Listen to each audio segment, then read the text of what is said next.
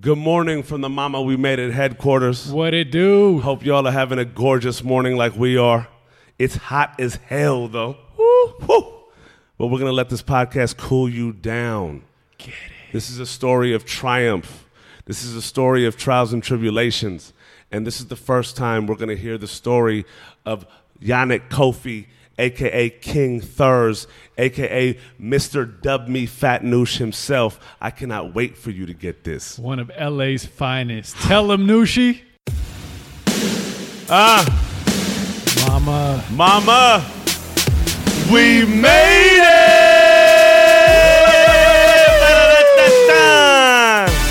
Oh my God. What it do, though?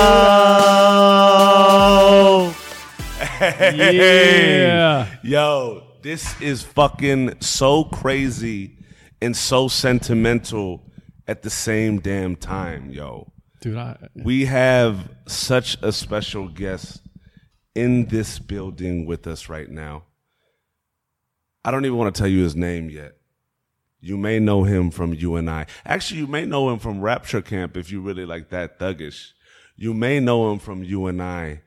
Or you may know him by his name, Thurs. King Thurs is in the building. Welcome to the stage. In the King building, Thurs, baby. And King Thurs is here on a motherfucking Thursday. The irony. The irony. Yeah, that's how it's got to go. And you know what's wild? Shout out to the fact that nobody can really see this, but Thurs is Snapchatting while we're talking right now. But Thurs also knows my chubbalicious ass isn't fazed by that. You Thurs know what I mean? actually has a camcorder from Can 1989. I drop a gem on y'all before we even start this? Those that know Fat Noosh, okay, have to pay homage to Thurs. Because when we were on the road, and we'll get to that, Thurs dubbed me Fat Noosh. I love it. Because I would eat anything, everything, anywhere. But he couldn't tell me shit because I was driving everywhere and we were getting it done. Dude, I love that you came up with the Fat Noosh, man. How many years has Fat Noosh existed? Bro, Damn, how many years has that been? I think we're going on going like 6 years now. Huh? Yeah. Yeah, it's been about Damn. 6 years. Yeah. Fat Noosh. Just change your name, bro. I mean, bro, like the hashtag DJ lives. Noosh. You feel DJ me? Noosh. DJ Nooshy Noosh. Hey, Nooshy Noosh with the Yo, but we have Thurs with us, and you know what I'm saying? Like Thurs, just to kind of intro this a little bit, man. Like this is one of my blood brothers, man. Like to be honest, I got thrown into the music world and tour managing after they gave me an opportunity after South by Southwest of 2010, bro. Yeah. Yeah. And I really we're going to get to that part of the story, but I'd really love to start with how your musical journey started. Mm. And, you know what I'm saying? Like, you come from a Belizean background. Yeah. Music had to have been in your life from the get-go. But let's start with when you really started taking it seriously and had an ambition of doing something with it. And let's let the journey speak for itself. I guess I'd say it started around 1st or 2nd grade. Really? Yeah.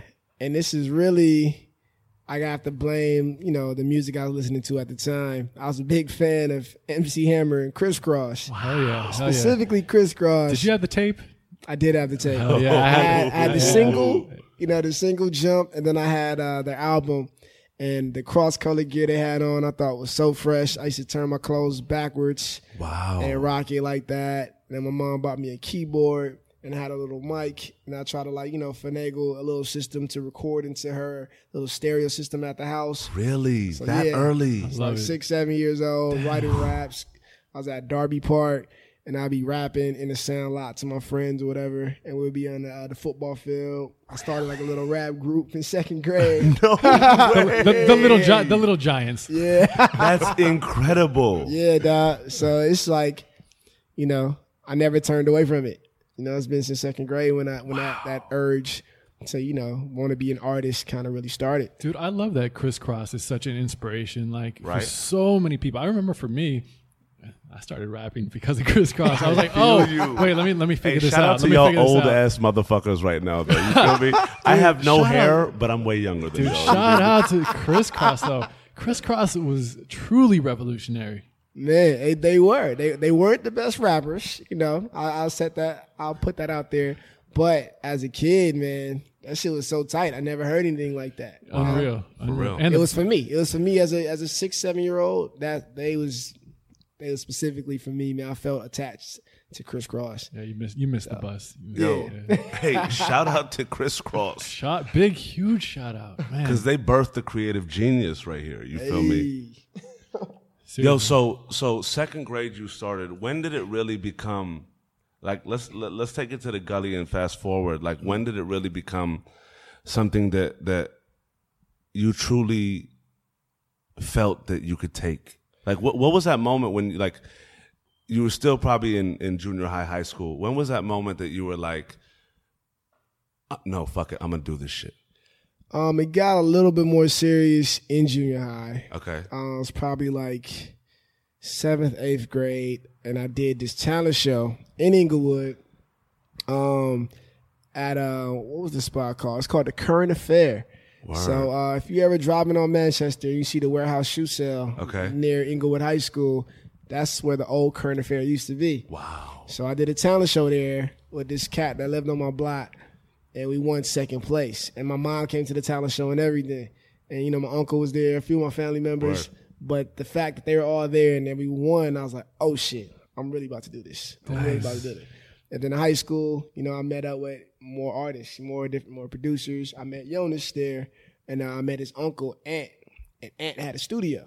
So Ant, you know, brought us into our first studio experience. We were off at 81st and 5th in the Avs. How old were y'all then? We were like 15. 15. It's like freshman year. Sophomore. Oh, sophomore. Were Yeah, you that's right. were you a year older than Jonas? We're the same age, but he Okay. was a year behind me. Got you. Yeah. Got you. Yeah, so 15 years old, 81st and 5th in the Avs. I got my first recording experience. That's What was where that like? I was just excited, man. I was like, damn, I actually get to hear myself almost professionally. Yeah. You know, because like everything up to that point was on karaoke machines Yeah. and just off of 2 radios. Yeah. So like that was my real first Who's experience. doing the beats at the time? Like, Unjust. oh, okay, Yeah, okay. So he was had the producing. studio and the beats. Yeah. You just let's rock it. Yeah. So let me ask you this: like, being that the rapping was in your blood since the second grade, when you got into the studio for the first time, Yeah. did you have a moment of like, what the fuck am I doing? Or were you just like so amped that you were like, let's get this? I was kind of amped. I was amped, but I definitely was a little not scared, but I was like, oh shit, I really have to do this now. I really gotta like try to, you know, get a good takedown and Yeah. you know, I guess really understand the structure of making a song. Did you So, understand that going in, or was it something that kind of built over time? I did understand it going in because living on Queen Street, I lived off on 517 West Queen Street. So Okay. 523 and 517 is the same building. Yep. And in the 523 building, there was this producer named Eddie. Okay. You know, he was an old school cat. He used to dress like he was from Parliament and shit. And he used to drive like a 300Z.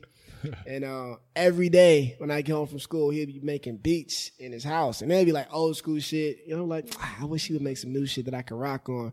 But he was always making these old school beats. And I was like, you know, I know he had a whole bunch of gear in his apartment. Yeah. And I knew my mom wouldn't let me go up there. But I was like, yo, Eddie, I could rap. He was like, really? He's like, rap for me. And I rap for him. He's like, okay, that's good. That's good. Oh, I need you to understand bar structure. I need you to take all this shit and make it 16. So a bar is a line right here, and you know the second bar. So he told me, Shout out to Eddie, yo. yeah, R.I.P. R.I.P. Word. Yeah, he had like a heart attack. Did you he know? really? Yeah. Rest in So, peace, Eddie. Yeah, rest in peace, man. He was a fly old cat, man. And he taught me bar structure. And he never gave me no beats, but you know, that's definitely I was about to spit my drink up right now. Yeah. Shout out to Eddie. Didn't give me nothing though, but still. hey, Hey, but he taught me. He taught me Word. how Shout out to to put a never, song never gave me together. beats. Hey, but yeah, he taught me that. So, you know, having that knowledge, I kind of applied it into my first real experience with Ant. So I was able to put my verses together in 16s, put the hook together.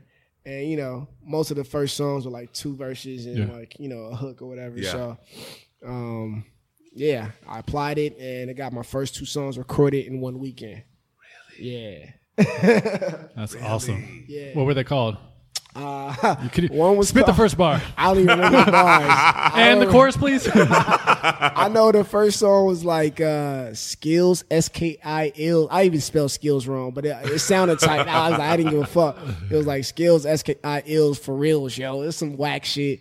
But it was like my first shit. Hell yeah. So, Word. and then the do you second still song, do you still have that recording? I don't, well, I might have it at my mom's house maybe, but I know I personally don't have it. We may need to dig in the crates for that one. Yeah. That'd be some crazy shit That'd be right really there. crazy. Damn, I need that actually for some skits on the That'd album. be insane. Bro. Damn. That would be Dude, really, you should Yo. you should Ant find might it. have it though. Really? He might have You it. should find it and release it on a cassette Damn. That would be with a little download code just so people, but just brand it on the cassette. Put it with like one of your new songs, and then as like a B-side, the Holy old shit. shit. But what's crazy, I don't know, I'll be like weary if people will even appreciate it. Like, I think I personally They're like, think hey it's- man, why is your little brother rapping on this? my voice was so high pitched. I had like a higher voice and shit. I sound like Q-Tip or Magoo at the time. That's so tight. It was Oh, hilarious. That's so tight. Shout out to Hey. Magoo, though.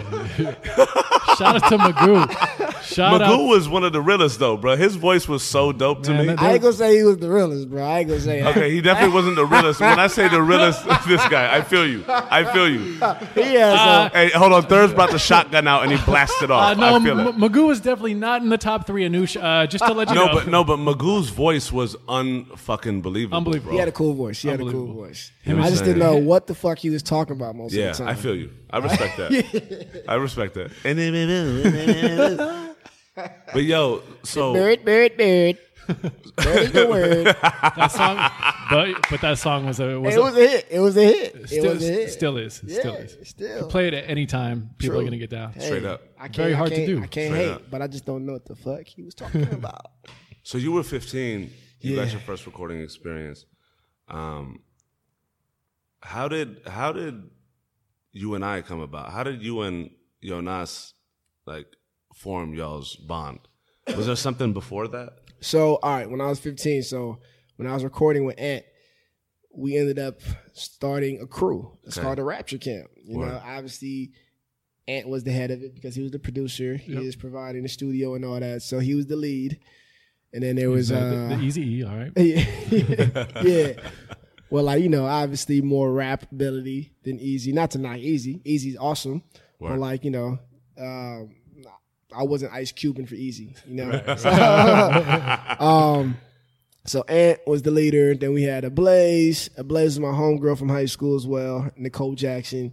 I named her Ablaze. Nice. And I just thought she had Damn, you be throwing the nicknames out there. Yeah, huh? I You do, just I have- do, You just have I that do. vision then, huh? I Hey, feel you. see? I got the eye. I got the eye. You do. He's got to make a do. Thurs generator. a Thurs name generator. Yo. Hey. Thurs That's generator. a good idea, Thurs man. name Bro. generator. But shout out to that nickname because it's kept me fat for all these years. I respect that. Thank you. But back to Blaze. The Thurs nickname generator. So we had Ablaze. We had Jonas or Jonas, however you call him. I call him Jonas. That's how I met him. So from now on, I'm saying Jonas. Yeah, I call him Jonas. Jonas. Mama call him Jonas. I'm going to call him Jonas. Word. We had Mike Pye. There was Ray, or AKA Mundo. There was, I know you heard of Jock. He's on like YouTube with all the shoes. Okay. He used to go by Cuddy or KU. He was Okay. part of the crew. Damn, And, y'all had a big It fucking was a big ass bro. crew of people, though. It was like, you know, a lot of older cats kind of showing us the ropes of Got how it. Yeah. I guess we think this rap world is supposed to work. But yeah, it was like a big crew of us. And then, but it was mainly 4 that were consistently working and Got it. recording. And that was me, Ablaze, Jonas, and Unjust or A-Dot. Word. So we were a 4-man crew, mainly a 4-man crew, but we had like a lot of Yeah. homies and shit. And we did our thing throughout high school. Okay. I got to LMU, and I started throwing a lot of parties, you know, and It's wild because, just to like interject here, Chris Focus was here probably like 6-7 months ago, and you know me, bro. I'm that motherfucker that like would be like, look, bro, like we have a natural respect for one another. We've known each other for so damn long, but like, what's your story? Like, let's just get like, I have a tendency to go deep. What's your story, bro? You know what I mean? What is your story, bro? Talk to me, the Persian guy. Talk to Uncle Noosh. No, but he brought up the fact that like y'all were throwing these wild parties oh yeah, in college. yeah, dude. Yeah, flip side. Where'd you throw the parties? You had an apartment? Or? Yeah, we had an apartment on campus, and we also had the auditorium. So like me and Chris, we always collaborate and throw hip hop shows. You know, I was like doing most of the curation, and he was backing me up and helping me with some of the artists. But like, yeah, we were a team, man. Me and Focus. He has an incredible fucking spirit, by the way. Oh, he's an awesome dude, Like man. he is such a shining light, bro. Like on some trail shit. And one of the flyest guys I know. Yeah. You know, he could dress it up. So yeah, me and Focus, Chris Focus, throwing all these parties from the dorms to St. Rob's Auditorium. Like these were dances, and then these were concerts. These were everything, like crazy ass dorm parties. And with doing like the hip hop shows, I kind of just started gauging response from the audience. You know what I mean? Like, I'd be like, I'd figure out who they were really feeling, and that would kind of give me an idea of how to evolve myself.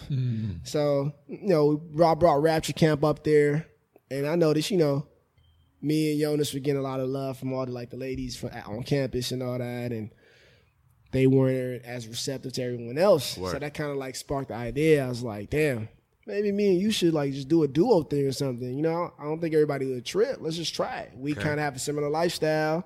Yep. You know, we like the, you know, similar fashion.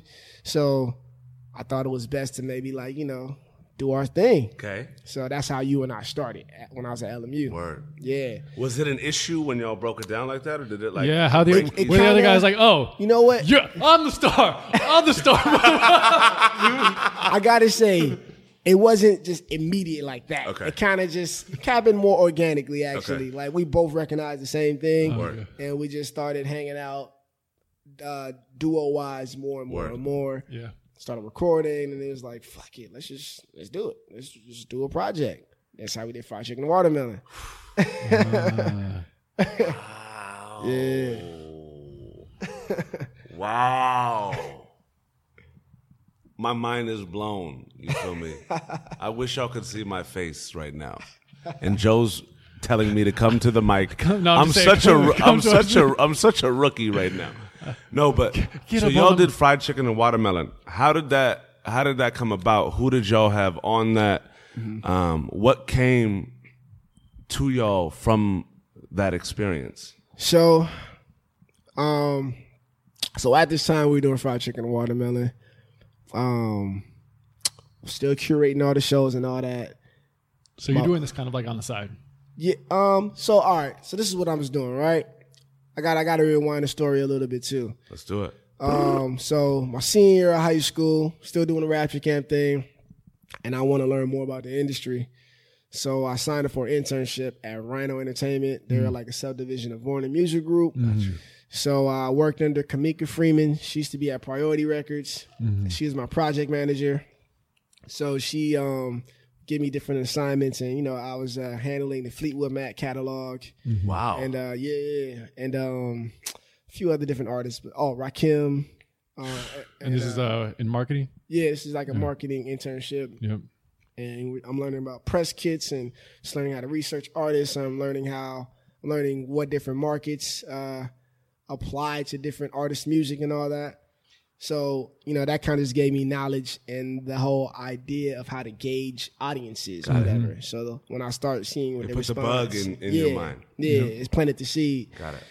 So, you know, when I started seeing the response at shows, that's what kind of progressed me to see the duo kind of thing happening. Got it. And at LMU, while I'm doing these shows, I did more internships. Started interning at Capitol Records, and I was in the marketing department. I was in the promo department. These sirens. Hold on. These natural sirens mean something really important is going on around here. Well, yeah, I was in A&R. Wendy Goldstein was the main A&R over there. How long were you over there for? Was it just that the whole period? summer. Like the whole summer. Oh, summer. Cool. Yeah, summer internship. I could have kept going, but I was like, let me do something else. And you studied finance while at LMU. Business finance, and I was a marketing minor. Was there a reason you chose finance? Because I felt like marketing was pretty self-explanatory. Got you. So I just did finance because I figured if I really needed a job, there might be something more available in that department. Yeah. And so doing that internship just kind of furthered along the whole idea of marketing. And you and I started happening. And then at that time, we were hanging out with the homies Pat Div. What year, for those that don't know, what year was it that Fried Chicken and Watermelon came out? That came out in 2007.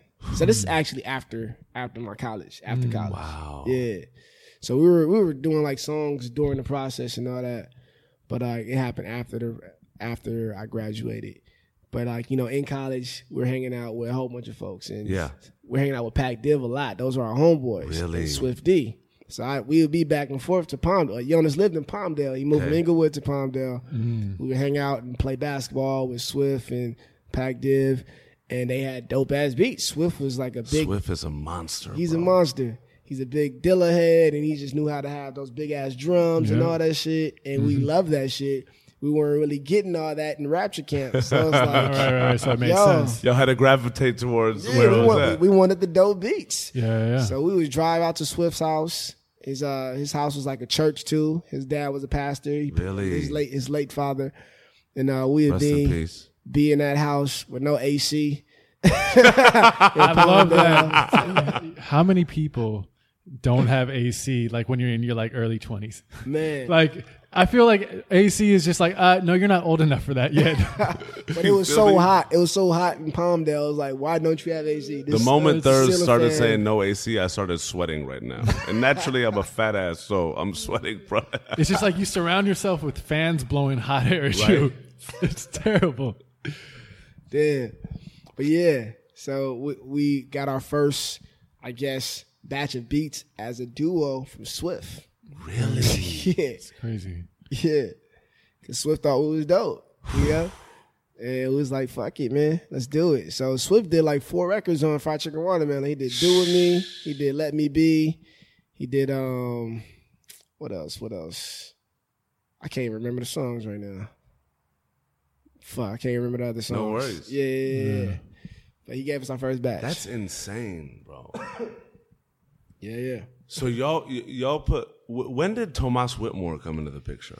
Tomas, during Fried Chicken Watermelon. Because I went to school with Tomas. You know, we actually met on an intramural basketball court. No, you didn't. Yeah. How was his game though? Tomas could ball. Really? But at this time, I was in really good shape. You know, and we played his team in the intramural championship, and he hates when I tell this story. What's up, Tomas? It's about to be told right now. We'll get you on to tell your side of the story, but for now, Thurs is getting it in. I must have had 20 points that game. Ducats on buckets on ducats. Tomas was doing his thing, you know. I tell you, he has game, but he had a layup for the last shot of the game. He's about to get iced right now. Hey, I must have flew from from the free throw line. I must have flew from the free throw line, and I bashed his lap. Well, I bashed his layup on the backboard. Blah! You channeled your inner Rodman and Jordan at the same time. Yes. I smashed his layup against the backboard. I know he's here. I know he feels me. He's feeling this right now. He actually cringed right now, and we can't even tell. He dropped the drink that he had in his hand, and he looked up in the sky and asked why. So, and then he tried to act like he was injured because he was embarrassed. Oh my God. Oh, that's the worst. That's really the worst. That's the worst. So I was like, pulled the Vladdy on you? He pulled the Vladdy on you? He tried to act like his ankle was hurt. I was like, yo, you not hurt? And then we won the game. But that was our first, that was our first interaction. And then he hit me up on Facebook, because we had Fried Chicken and Watermelon now. Yeah. And he got access to it, and he wanted to shoot a video for us. So, I didn't even know he was a director. He actually never directed before. Really? He actually never directed before, but he kind of gave me the feeling that he had been working, for a while. So What was it? What was it about that feeling? Because it's like, what's crazy is like in this game that like at the end of the day, anybody that's doing it now has been nobody at some point in time, right? But there's such a quality about passion, right? Especially when you're young, because I feel like, you guys were on your path, even though, you didn't know what the future held, but your guys' yearning for wanting to really create and make an impact, naturally the energy of the world is going to be in your favor. Yeah. Right. So what was it about him and the way that, he portrayed his craft that had you gravitate towards it and also be like, well, let's go then? Well, he low-key lied to me. He's like, you see this? You see this camera store? Yo, he got swatted. He did the body, and then he lied to him. I feel you. He told me, he sent me references of these Nike commercials, and then he was like, "Yo, I'm working on some stuff like this, and I've been doing this, and I've done this with Nike." And I was like, "Oh, okay, this is pretty cool." He's like, "I'd love to work with you guys. I'd love to shoot your first video." I'm like, "All right, fuck it, let's do it." Word. And we shot Cream. Awesome. Awesome. You know what? And I was like blown away. He had like a dope team, bro. And that was his first video. That's awesome. And we fucking did Cream, dog. And shout out to Dame Taylor because he produced that beat. That's amazing. And Nice. What's up, Dame? and we followed it up with Beautiful Day. Yo, Beautiful Day was a monumental Oh man, video for y'all. definitely, dude. What was that like? So that was Tomas's second video. Yeah. Right? That was y'all's second video. That was actually, was that our second or third? Yeah, it was our second video. Yeah. Beautiful Day was so well received. Yeah. That was such a classic video. What was that like for y'all being so green? Like, I feel like that video sparked like a wildfire. It did, dude. And who came up with the concept? Tomas, man. Oh, okay. Very cool. Came with the concept, very reminiscent of the Far Side a little bit. And we were just doing experiments. Just to Did you have a feeling that it was going to be like that? Or was it something that hit you out of nowhere? Like, wow, we did it. I kind of didn't know exactly what to expect. I know I had an idea, Okay. just through the test that we were doing. And after the test, I saw what it was going to be. Okay. And then when we executed it, I was like, damn, this is tight. This came together. Yep. There were just a lot of elements that weren't planned, like the lowrider in the beginning. Really? Yeah, the dude just was like trying to support, and he just pulled his car up. Oh, wow. And just the host, a lot of folks in the city came out, man, and people were just like lined up. That's on incredible. 81st. How'd that make you feel? Man, Did it feel real then? Like was that moment for you, or had it always felt real? the most real that it felt was when we did the MTV taping. For your the MTV VMAs. raps? For the VMAs. Wow. That performance, at the Roxy. That's the most real it felt. And then seeing that on TV, like on Demand, what do you call it? Something Demand. I guess when you play On something- Demand? On Demand. Seeing like our performance on Demand, and then Crazy. everybody in the city hitting us up like, yo. And then the actual voting process, like we fucking smashed the voting process. That's when I knew it was real. I was Yeah. like, damn, the world is paying attention. How long was that after the video? The video's what got us there. Yeah. Yeah, So, so- but how, was that just a few months? I think like 8 months. Okay, so it was Yeah. later, and so like the Y'all- video happened, Y'all won and the that award for what? For best 2008 MTV breakout artist. so the video came out, and spread like wildfire. Yeah. At that point, so were people starting to come to you guys at that point? Did you see a shift in like your fan base? Did you see a shift in basically your career? Was that like the first major shift? Because since then, you had your following, you had your crowd, you had the people that supported you, but it's like, oh, there's a lot of people that I don't know that are coming towards us. I have to say, I couldn't really gauge because we didn't really have an audience like that with Rapture Camp. This is like, with I guess Beautiful Day kind of exposed us to what our natural audience was. Yeah. Because y'all put on for the city. Yeah, like nobody else did what we were doing at the time. And, you know, there was definitely a whole movement here. You know, you had like the cats like Blue and Pac Div and Jay Davey and all that. But like, you know, nobody did what we had did at that time. So it was like we were trendsetting. Yeah. Y'all really were. Yeah. It was crazy. That's and then the turning point moment was really the VMA shooting. That you're like, oh shit. Like I'm on some professional shit right now. Yeah. Where you actually feel like going from hey, we're just, you know, making, you know, songs, videos with our friends, with our fans. But now we're like, this is MTV and we just got nominated and about to win this award. Yeah, that's insane. Yeah. It was a crazy experience, man. It was definitely dope. Did y'all have management at that point, or did that come afterwards? Well, we were rocking with Chris London for a while. Got it. I found Chris London on MySpace. Really? Yeah. Tell us about that. So he was the first person I found doing video blogs. Okay. So, wow. yeah. Ahead of his time. Yeah.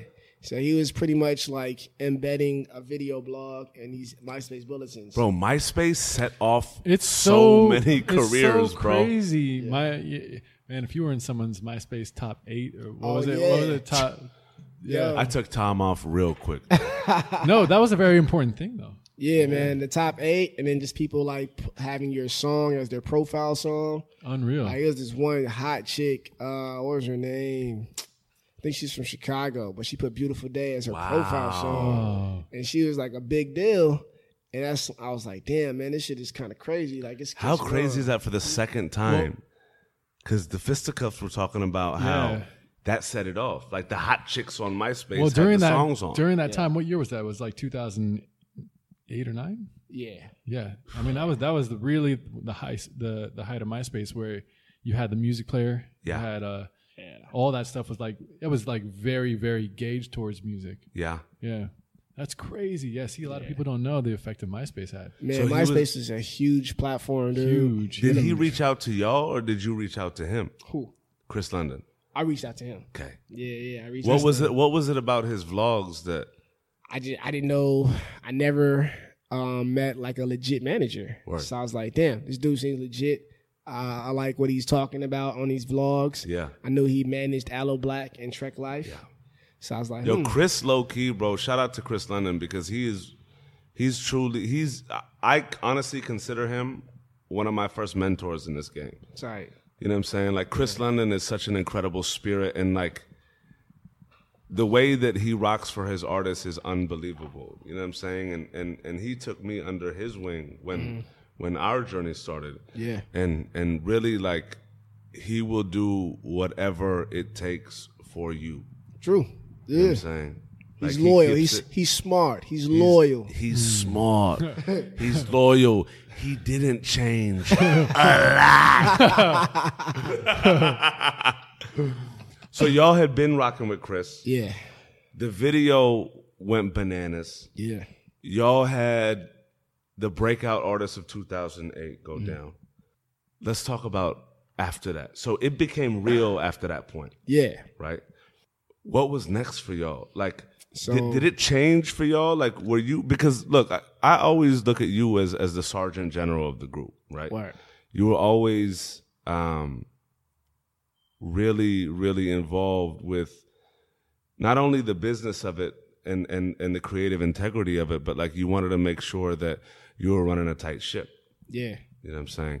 So when that happened, like, and that mentally switched for y'all, did did it become something different for you then, or was it like, let's just keep rolling? I wanted it to keep rolling. I wanted the music to get better. Okay. I just wanted everything to increase. And after all the MTV stuff is when we started recording the next project, I Love Supreme. Classic. Classic. No, it definitely struck a lot of nerves with, you know, the new audience that we were building. Yeah. So Tell us about that. So it's like all produced by Road Boulevard. I was a little hesitant as to having one project produced by one producer because I saw the response that Beautiful Day had. I was like, does this make sense to go this route when Diabolic kind of gave us something that people are gravitating to? Because Diabolic did, you know, Beautiful Day, did Lap Dance on that project, and Castlevania for us. That was on like a mixtape, but we just had a good joint sound. was wild, bro. Yeah, we had a good sound. You put those Nintendo samples in, did you not? Dope. Yeah. So I was a little hesitant to do in this project.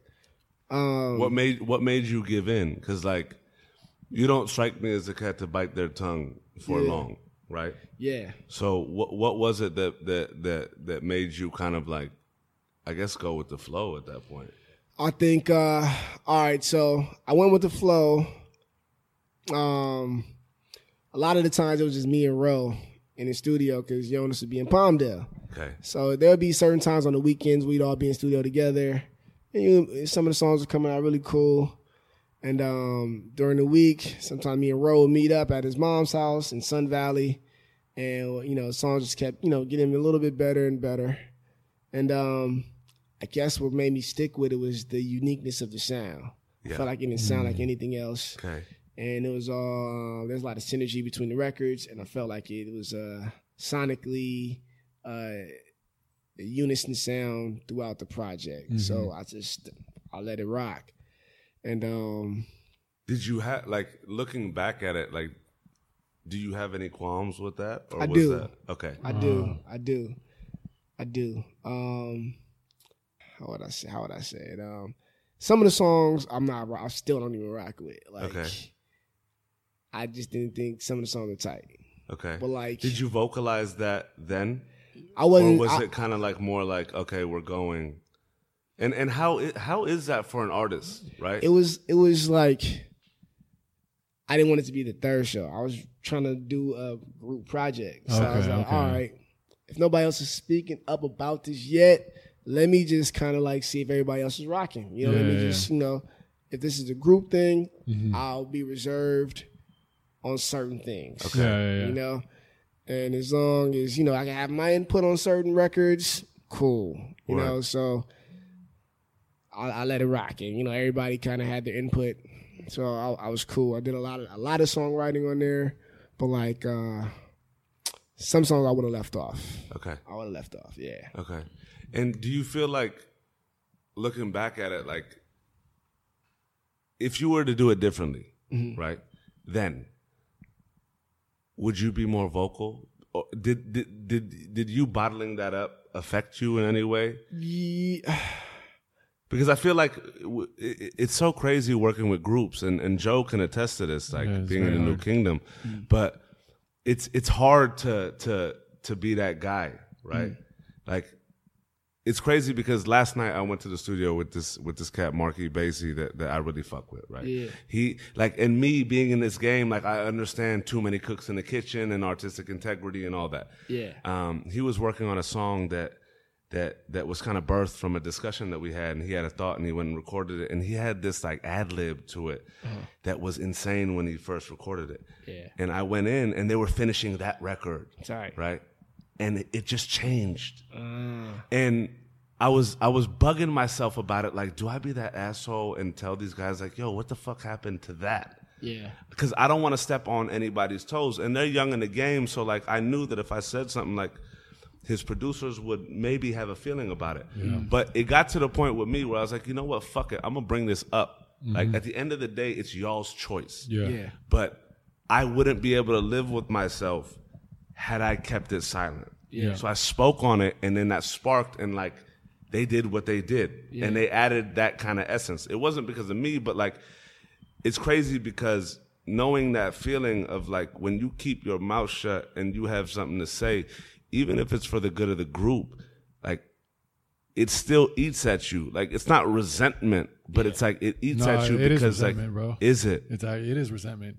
Okay. I mean, the thing is like you have to pick your battles. You know, that's the thing. Obviously, when you're in a group, like you said, it can't be the third show. You have to pick your battles, and I think it's about the people you work with.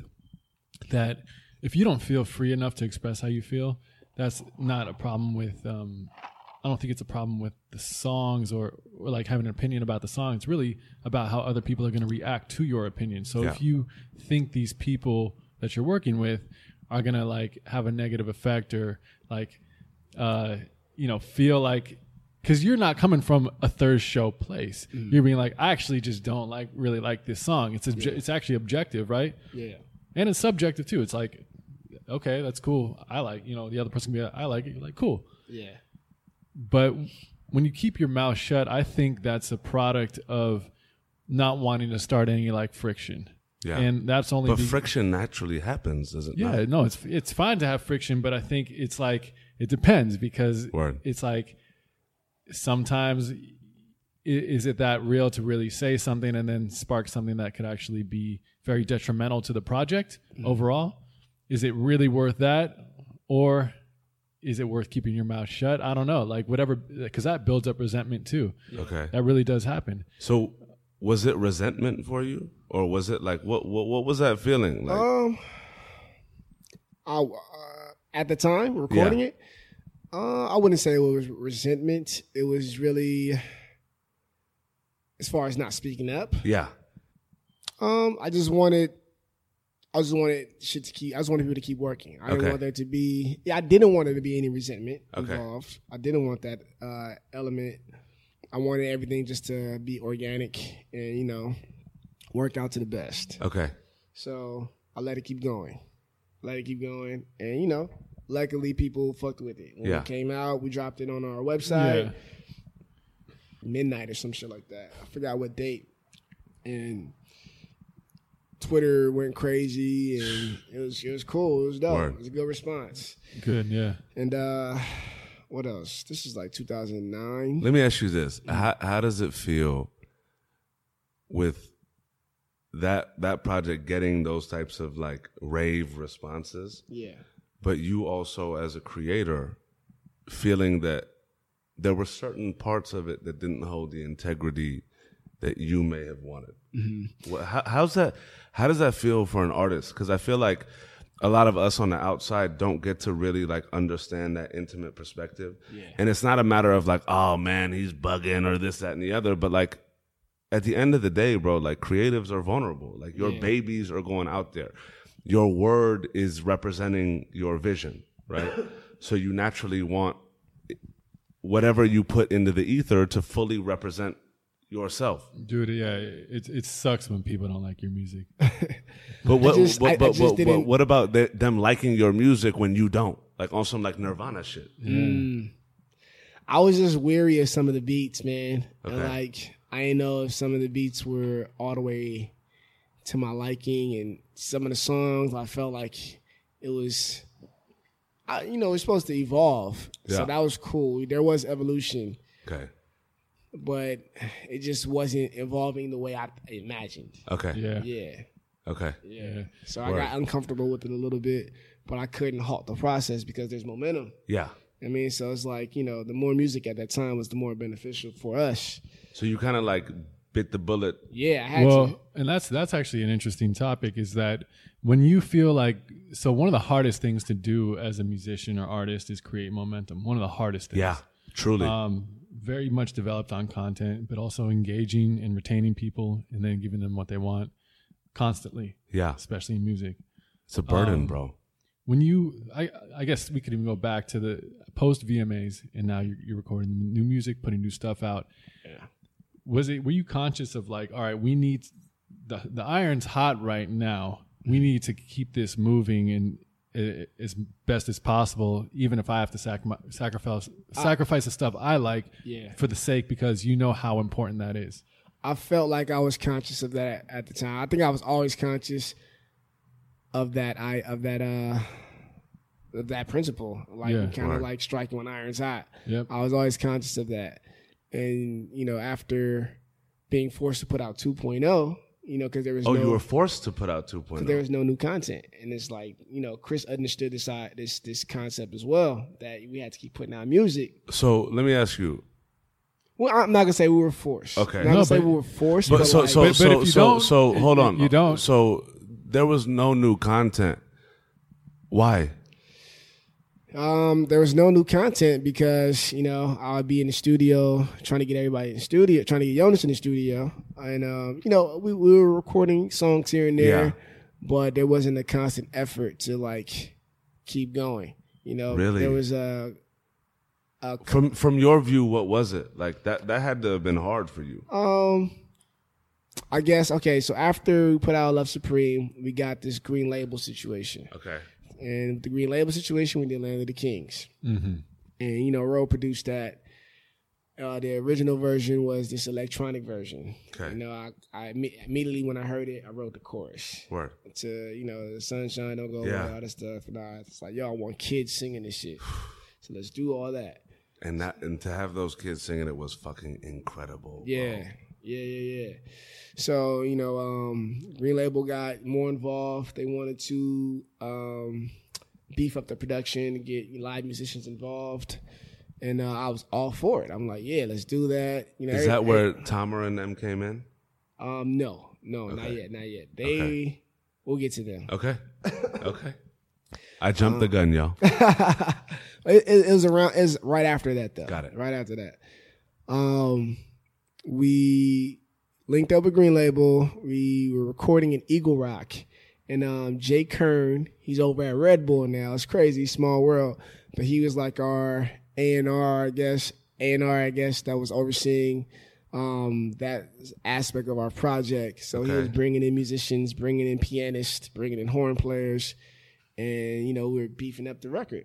I wanted to beef up the drums too, but we were hitting like this, I guess, going head on with Ro's vision. Okay. And it's like, I guess, because it the was artist producer. It's a you and I thing. Right, and right. like, I guess Ro Boulevard's name is attached as the producer. Yeah. And I'm like, everybody saw the vision for beefing up the drums and just going head on with him. It was just hard working with Ro at that time too. He almost fucked over that situation. Really? Yeah, man. Yeah. Really? Definitely. Oh. Definitely. He was like kind of arguing, saying, I don't like this. I don't want this. It's taking away from the integrity. And I feel him. He's an artist. But like, But it's such a delicate. But this is a great point. You have an opportunity, man. Yeah. We know how valuable opportunities are, how valuable momentum is.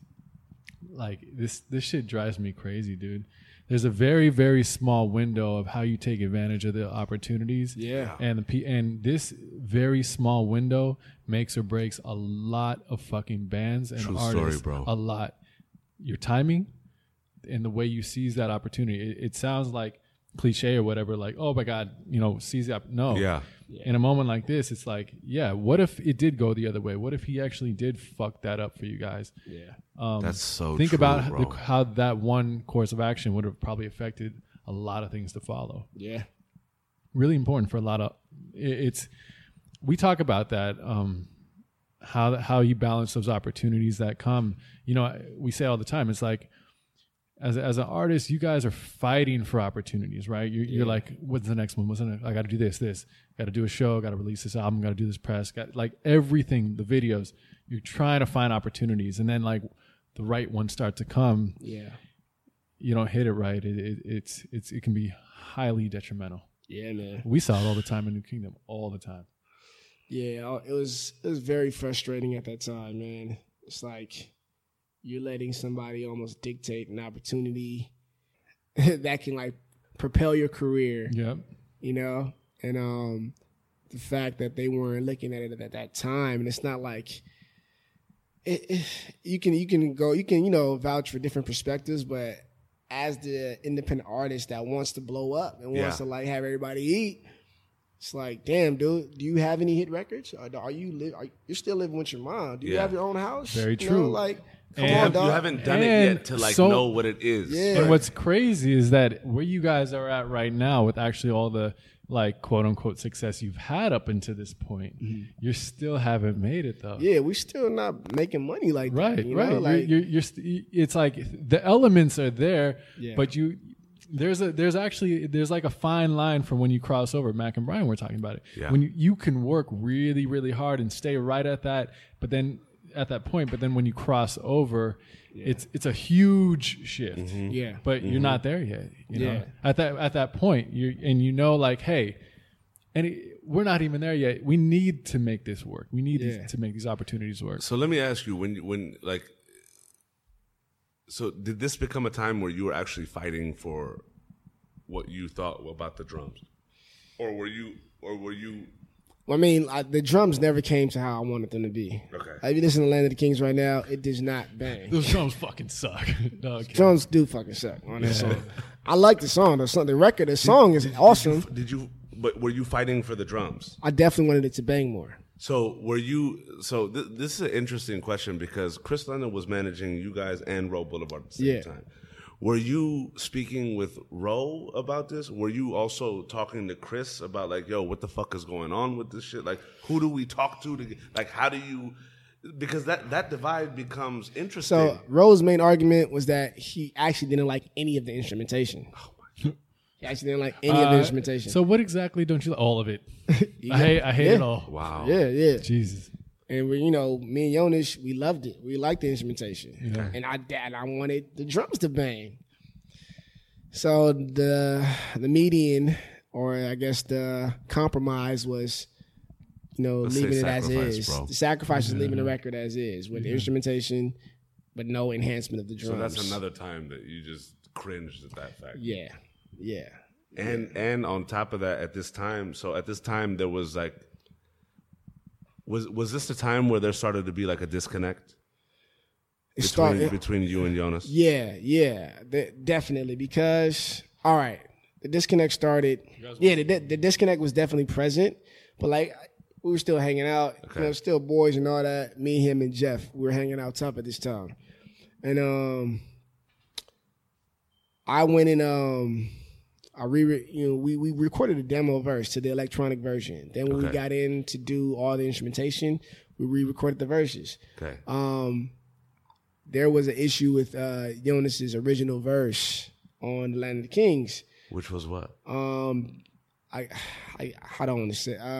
I'd say we wanted it to be stronger. Okay.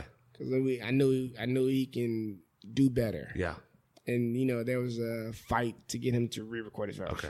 And like Chris felt the same way, So we got him to re-record it because the first verse was kind of bad, like as far as the content, lyrical content, and that's not even like, how do I want to say it? Like it's the lyrical content. I'm not saying it had to be like some crazy blow shit. your mind type shit. Not at all. It just up to his standards as you knew it. Yeah, Right. I just thought it could be better. Word. Yeah. And he initially didn't want to meet that. Okay. So we kind of had to motivate him to get into that groove. This is like, mind you, and I interject here because this is a beautiful depiction of the battles that groups have. Yeah.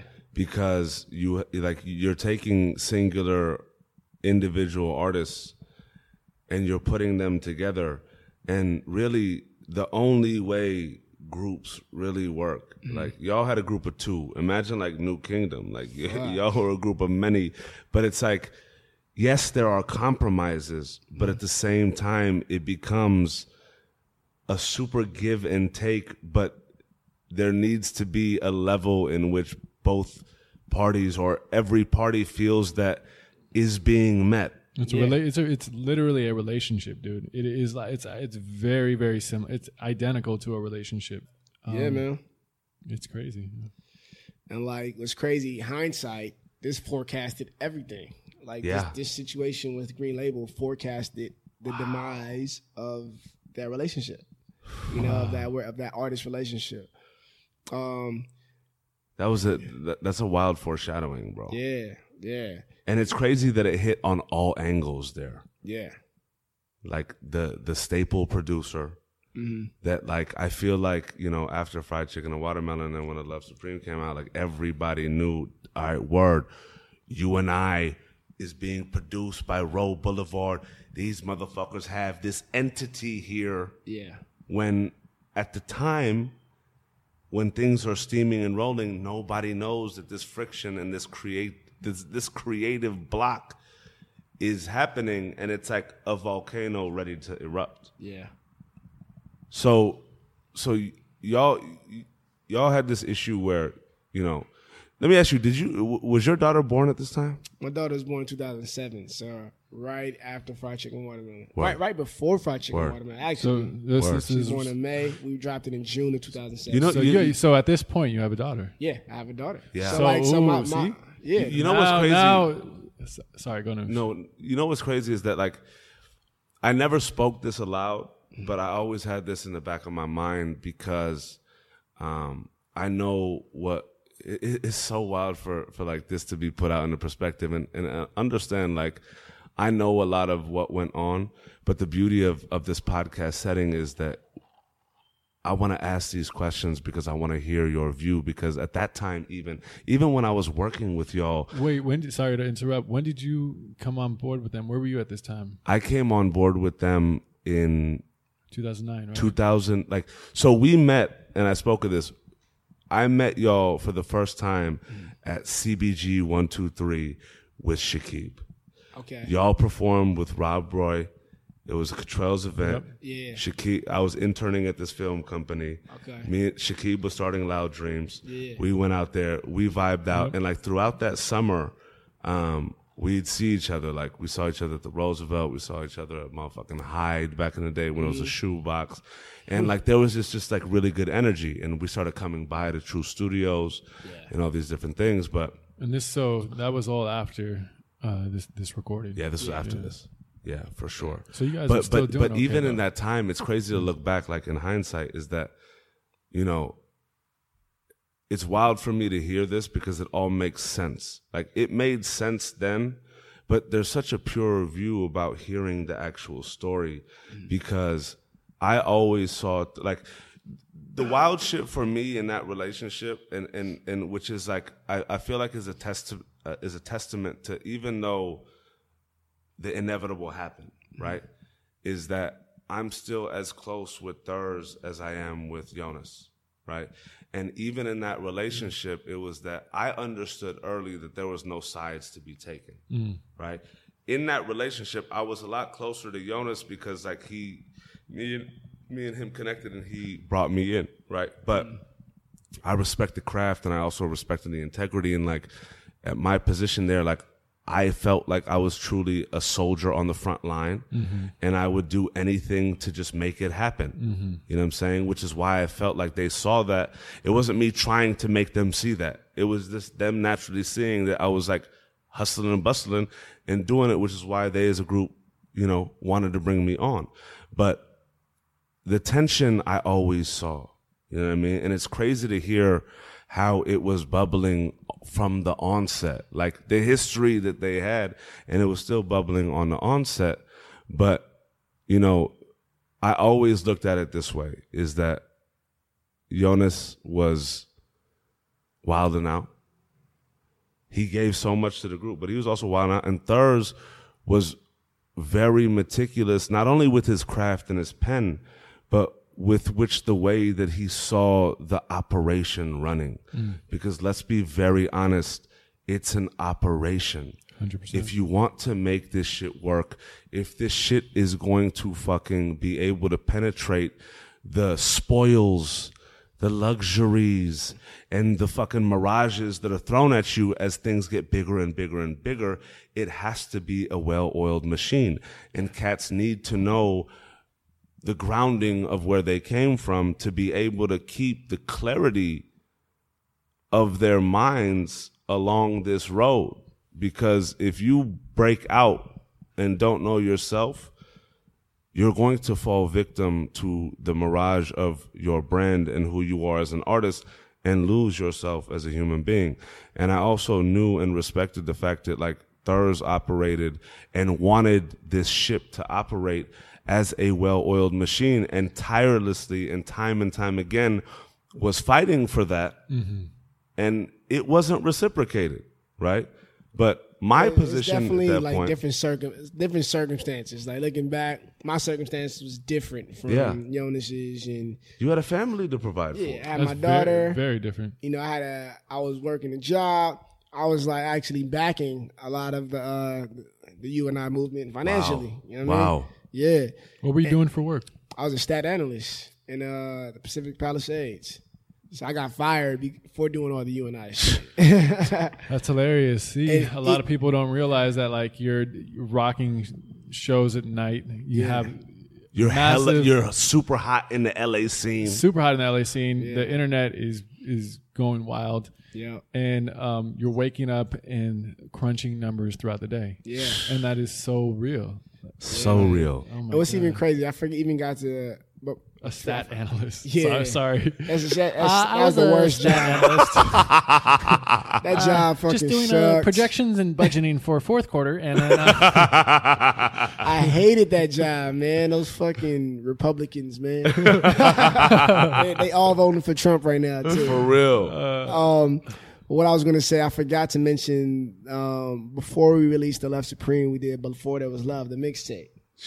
So that was like a cool experience too. And that's why I even felt funny just releasing I Love Supreme with one producer, because we were working with a whole bunch of dope producers. Yo, that puts it into such a different perspective. I feel you on that. Yeah, you know? Like we had... You're like, yo, we have all of LA here and we're closing this off? Yeah. Like for what? Black Milk, you know what I mean? You have like... Shout out to the homie Pro Mike, you know? Like there's so many people that were like incredible producers, and I just didn't know if that was the right move to do that, you know. Luckily, it worked out. It worked out for what it was at the time. I felt like it could have been a bigger impact. Let me ask you this: like, it worked out, but it worked out on its road to implosion. Yes. Right. Yes. Had I maybe stepped up and like spoke out, having a clear vision, but you can't have a vision until you experience. You cannot. Absolutely. You know what I mean? And that's very critical. Yeah. Like. So many cats think that like they know what move is gonna get them there. They don't. Yeah. You understand me? Because, wow, this is one of those moments where y'all made a decision against your will. Yeah. It was succeeding, but it ended up being a detriment. Yeah. Right? Looking back, do you think, because naturally, like, let's be honest, like you can't account for the group aspect, yours and Jonas's relationship, right? But looking back, do you think you alienated these other producers, or do you think that it was just like the way that it went, or like what was that feel? Because y'all had successes. You guys were one of the groups that brought all of LA on. Yeah. Like from the onset, I'll be dead honest, bro. Like every show that we had in LA, it became something that y'all were fighting for to get these artists like the Schemes and the Kendricks, who was K-Dot at the time, on stage. Yeah. Like you guys really wanted LA on. It was a community. Yeah, man. And like I don't want to say, yeah, man, that's definitely what I felt like should be happening, because I felt like people weren't embracing us. Yeah. You know, like there was a lot of tension. There was some embracing from like, you know, cats like Exhibit or whatever, and Bun B and some cool OGs out there, but there were certain artists and movements that weren't embracing you and I. Yeah. So I was like, you know what, fuck all these people. Yeah. If I think you're dope, come rock with us, dude. That's why I grabbed on the Kendrick like that. I was like, yo, dog, I think you're really tight. Fuck with us. Yeah. You know, I brought him on stage. Y'all had the platform. Yeah, I brought him on stage at every show. We did the Bitch I Do This remix. Yeah. You know, we essentially put Kendrick on for that cool crowd in LA. Yeah. TDE didn't do that. They Not didn't at have, that they time, didn't, yeah. They didn't have access to that. They didn't. We brought them to that crowd. You know what I mean? And True that story. crowd was very big. Yeah. True story. And you guys have probably one of the livest hip hop shows in LA. Thank you, man. No, seriously, that's not even like for complimental purposes. Hands motherfucking down, That's bro. just like what it was. Yeah. Hands down. Hands down. And everyone knew that. I mean, And, you know, we talk about the recordings here a lot and what goes on and what hits the internet. But you guys, the importance of your live show was really what took it to that next level. For sure. I mean, that's where the community came in. That's where the buzz came. That's where, oh shit, let's be a part of this UNI experience. Yes. Yeah. It was something that crossed. You guys did what a lot of people can't do, which is you hit that gray area perfectly. You were crossover. You still remain very, very strong with the hip hop roots, but we're also able to hit an alternative crowd. You know, the entire spectrum. It was almost like not genre specific, even though it was hip hop, and even though it was very, very hip hop. Yeah. It still can cross the genres very easily. It's crazy to bring it back to Thurs's internship after high school, because I feel like one of the greatest things that y'all did outside of being incredible performers is truly playing to the crowds. Oh yeah. Right. So your natural And I gotta say, understanding. I gotta give a kudos to Pac Div. Word. Because, you know, they definitely helped inspire our live show. Really? They made our live show better. Really? I gotta say that too. Yeah. Because, I mean, let's be Really? Talk about that. Yeah, Pac Div was really dope. So this is probably what even started a rift between us and Pac Div. Okay. And this is like, you know, we weren't biting these guys, but they inspired us to have a liver show. You know, like I brought them to my school at LMU. Okay. And, you know, they would do like dance routines to old school songs. And On like, some digital underground shit, or like what like was just it like? they like a skit kind of in the show. Yeah, skit in the show, like just something dancing fun. to Soul for Real, Yeah. or like, you know, Candy Rain and shit. There's something funny some and Tevin good. Campbell shit. You know, it was dope. And I'm like, damn, Word. they're engaging with this crowd. Yes. You and we need to engage with the crowd on a bigger level. So like they inspired me to make this live show better, or just throw ideas. That's incredible. To make it better. Hey, shout out to Pac Div. Yeah, shout out to Pac Div, man. And like, it sucks that there was like that beef in LA between UNI and Pac Div, because there was no biting at that time like that. Yeah. There was definitely some influence. Yeah. But like, and I feel them. I would have been mad too, you know? But like, I wish it didn't work out like that, because together, UNI and Pac Div, we could have fucking made millions together. Nobody in LA was buzzing like that, man. Yeah. True story. Yeah. Yeah. So, wow. And now I'm cool with everybody. And Yeah. shit, right? No, It's like, like just played my party in my living room party. bro, In it's crazy because it's like young shit. You know what I mean? Young and like, shit, man. as you said earlier, you never know what it is until you experience it. You know what I'm Yeah. saying? Like, in this game, beefs will happen. Yeah. But as men, they won't really last if it's something that really doesn't carry weight like that. You know what I Yeah. mean? Like, we all go through different shit and then like realize, oh, look, I fucked up here, or you know what I'm saying? Like, you fucked up, but let me go talk to you. I want to be a bigger man. Like, I hated that me and Pac Div didn't get along like that, because like we had like a dope relationship prior to like you and I kind of like taking off. during this time, that's obviously like another turning point. Yeah. Like it's crazy because you see a turning point with like the success starting to happen with you and I, the LA movement, your guys' buzz really blowing. Then this friction between you guys and Pac Div, another turning point, but in the other direction. Did that affect you and I at all? You know what? In hindsight, I'm pretty sure it did have an effect on you and I. Yeah. You know, and I had to take responsibility for that, because I felt like I was probably the most personally affected by these beefs. Yeah. You know, like, You wear your heart on your sleeve. yeah, I wore my heart on my sleeve, and like, you know, I was good with everybody. I was like, you know, I wanted a community of artists, you know, essentially. That's why I did the LMU shows and brought everybody. So the fact that, you know, they're spitting on you and I feel like they truthfully were spitting on Thurs, on Yannick. You know, they were spitting in my face personally.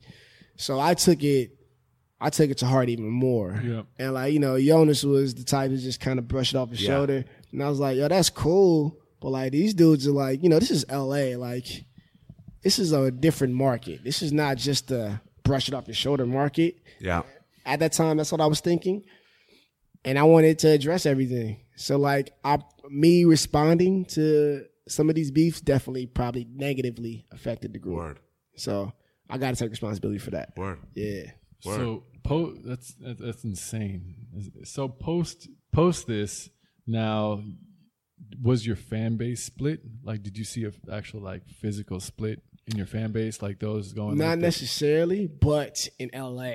In LA. Yeah. But like, you know, we were kind of like transitioning to a point where we were getting a global fan. I don't want to say it was that big. No, but yeah, it's expanding to where it was just more than just being like a regional thing. Yeah. Okay. Yeah. So it didn't really have like as big as an effect as it would have had maybe like 8 months prior. Yeah, or something like but that. It was definitely definitely like a split in LA. Yeah, definitely. That's insane to experience. Going forward from this, like, so now you have the split between the LA crews. You guys are doing what you're doing. Where's your future headed now with UNI? So, okay, this was like 2010. Yeah. Right? The Dom fight was 2010. And we still had the Green Label situation. That was about 2010. Land of the Kings or whatever. So right when we dropped this Land of the Kings record, it would have made the most sense had we had a new project to come out to supplement, you know, Land of the Kings. Yep. But, you know, when I was describing that process of how I was almost pulling teeth to get something that was valid to really put out, you know, that tension remained. And like, you know, the productivity decreased between you and I. And we ended up having to re-release A Love Supreme. We just had to like almost take the same process that we did with Land of the Kings and add live musicians on certain songs and do 2.0. And that's just because you guys couldn't be productive together at this point. I'm not going to say we couldn't be productive together because I was writing a lot of songs, you know, but it was just like, it wasn't a third solo time. It wasn't third solo time at that time. Right. And I was developing as an artist as well. I was getting better and better, you know, because Jonas had a lot of charisma. But I was like more of the creative. I was like, what year was this? What time? 2010, 2009. You know, I was. It's insane, bro. Looking back, like in hindsight, I came into both the UNI situation and the New Kingdom situation when there was an imminence of a breakup. Yeah. Well, it's crazy because it's like, again, you're repeating the same process you just went through. Yeah. You're fighting to be productive, and for you, as you're saying, you know, you're developing as an artist. You're still writing. You're carrying the weight. I'll just say, if that's correct. Man, it's like that's a really tough place to be in. Is that when like your first thoughts of like, I want to maybe be a solo artist start to kick in, or not even yet? Or were you still like, nah, this needs to work. I'm gonna find another way to make this work. I mean, I definitely wanted it to make it work. Yeah. But there is always that back thought. And I was scared of that thought. Of course. Like where I would have to be a solo artist. Because like I was saying, like, you know, Jonas had more charisma than me at that time, you know? And I was more of the creative, like just in the studio, the writer. Y'all complimented each other so well. Of course, but that was the case. It's that yin and the yang. Jonas was that rock star of the group. Yeah. Thurs was the motherfucker putting contextual, lyrical, storytelling, like content into the picture. Yeah. And I feel like you were always like yearning for Jonas to like match that because you knew what that potential could be. Yeah. Right. And it's crazy because like at that time, 2010 and onward, like you were building as a performer. Like I remember watching watching Jonas like skydive into the crowd. Yeah. Right. And Thurs was like, bruh, it's like you get to like imagine yourself at Raging Waters and you going up to that top, you going like, for real though, you going up to that fucking that water slide that's like hella steep, and you're like, you know what? You just saw a fucking 70-year-old woman ride down this, right? Yeah. You go up there, you look down, and you're like, hell no. But then you at the point where you at the point of no return, and you're not gonna walk back down the motherfucker. Yeah. So you're gonna go down it. You have to. And the first stage dive Oh my God. I ever saw Thurs do, this motherfucker got up. He had the confidence like, whoa. But then reached the stage and looked up and he was like, wait. And I feel like, and you can correct me if I'm wrong, I felt like he had that thing of like, what if they don't fucking catch me though? Like, I'm not about to put myself in this position. And he did the most fucking dilapidated dive, but he did the dive. He did the dive. What city was this? Bruh, I'm trying to fucking picture this, bruh, because like, and fuck you for asking this question, because there were a few cities where there have been mediocre stage dives. Wait. No, I had some good stage dives. You definitely did. No, you definitely did, bro. And this is to that point. And this is to that point because yes, Jonas did have the charisma, but naturally, as with anything, you put the fucking work in, you get it. That's not to discount any of your performance, but it's very hard to engage a crowd, as seen with Kendrick, on pure lyrical prowess, because crowds are wanting to be entertained.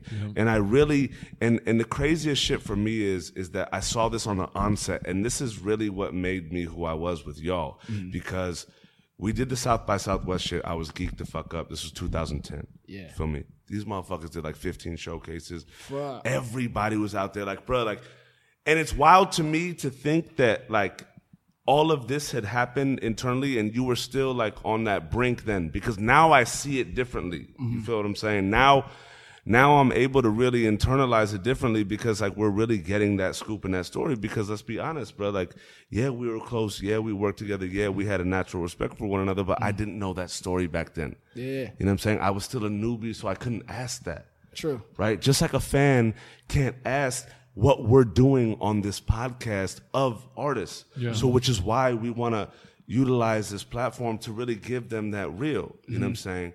But we had an opportunity to meet Talib Kweli and High Tech on the Reflection Eternal tour in the Midwest. We chose, and I was a very big proponent of this, to open in San Francisco for Drake, right?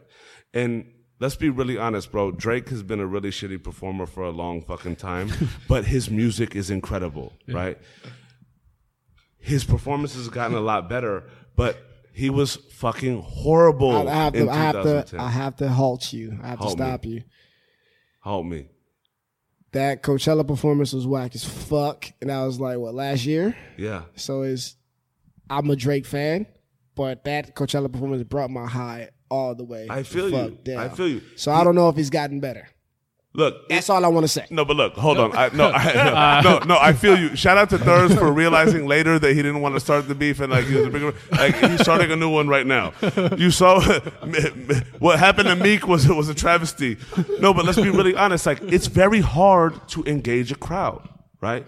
But besides that, when we did the show with Drake in San Francisco, bro, what I realized was, I was like, oh, word, like Drake, he's bubbling right now. Let's do that show, then let's hop on the road, right? But what I realized then is that those fans in San Francisco, bruh, all they wanted to do was see Drake. Oh, yeah. Even though Drake gave them the most mediocre show on the fucking planet Earth, you and I came out there and blew the fucking stage to fucking smithereens. Yeah.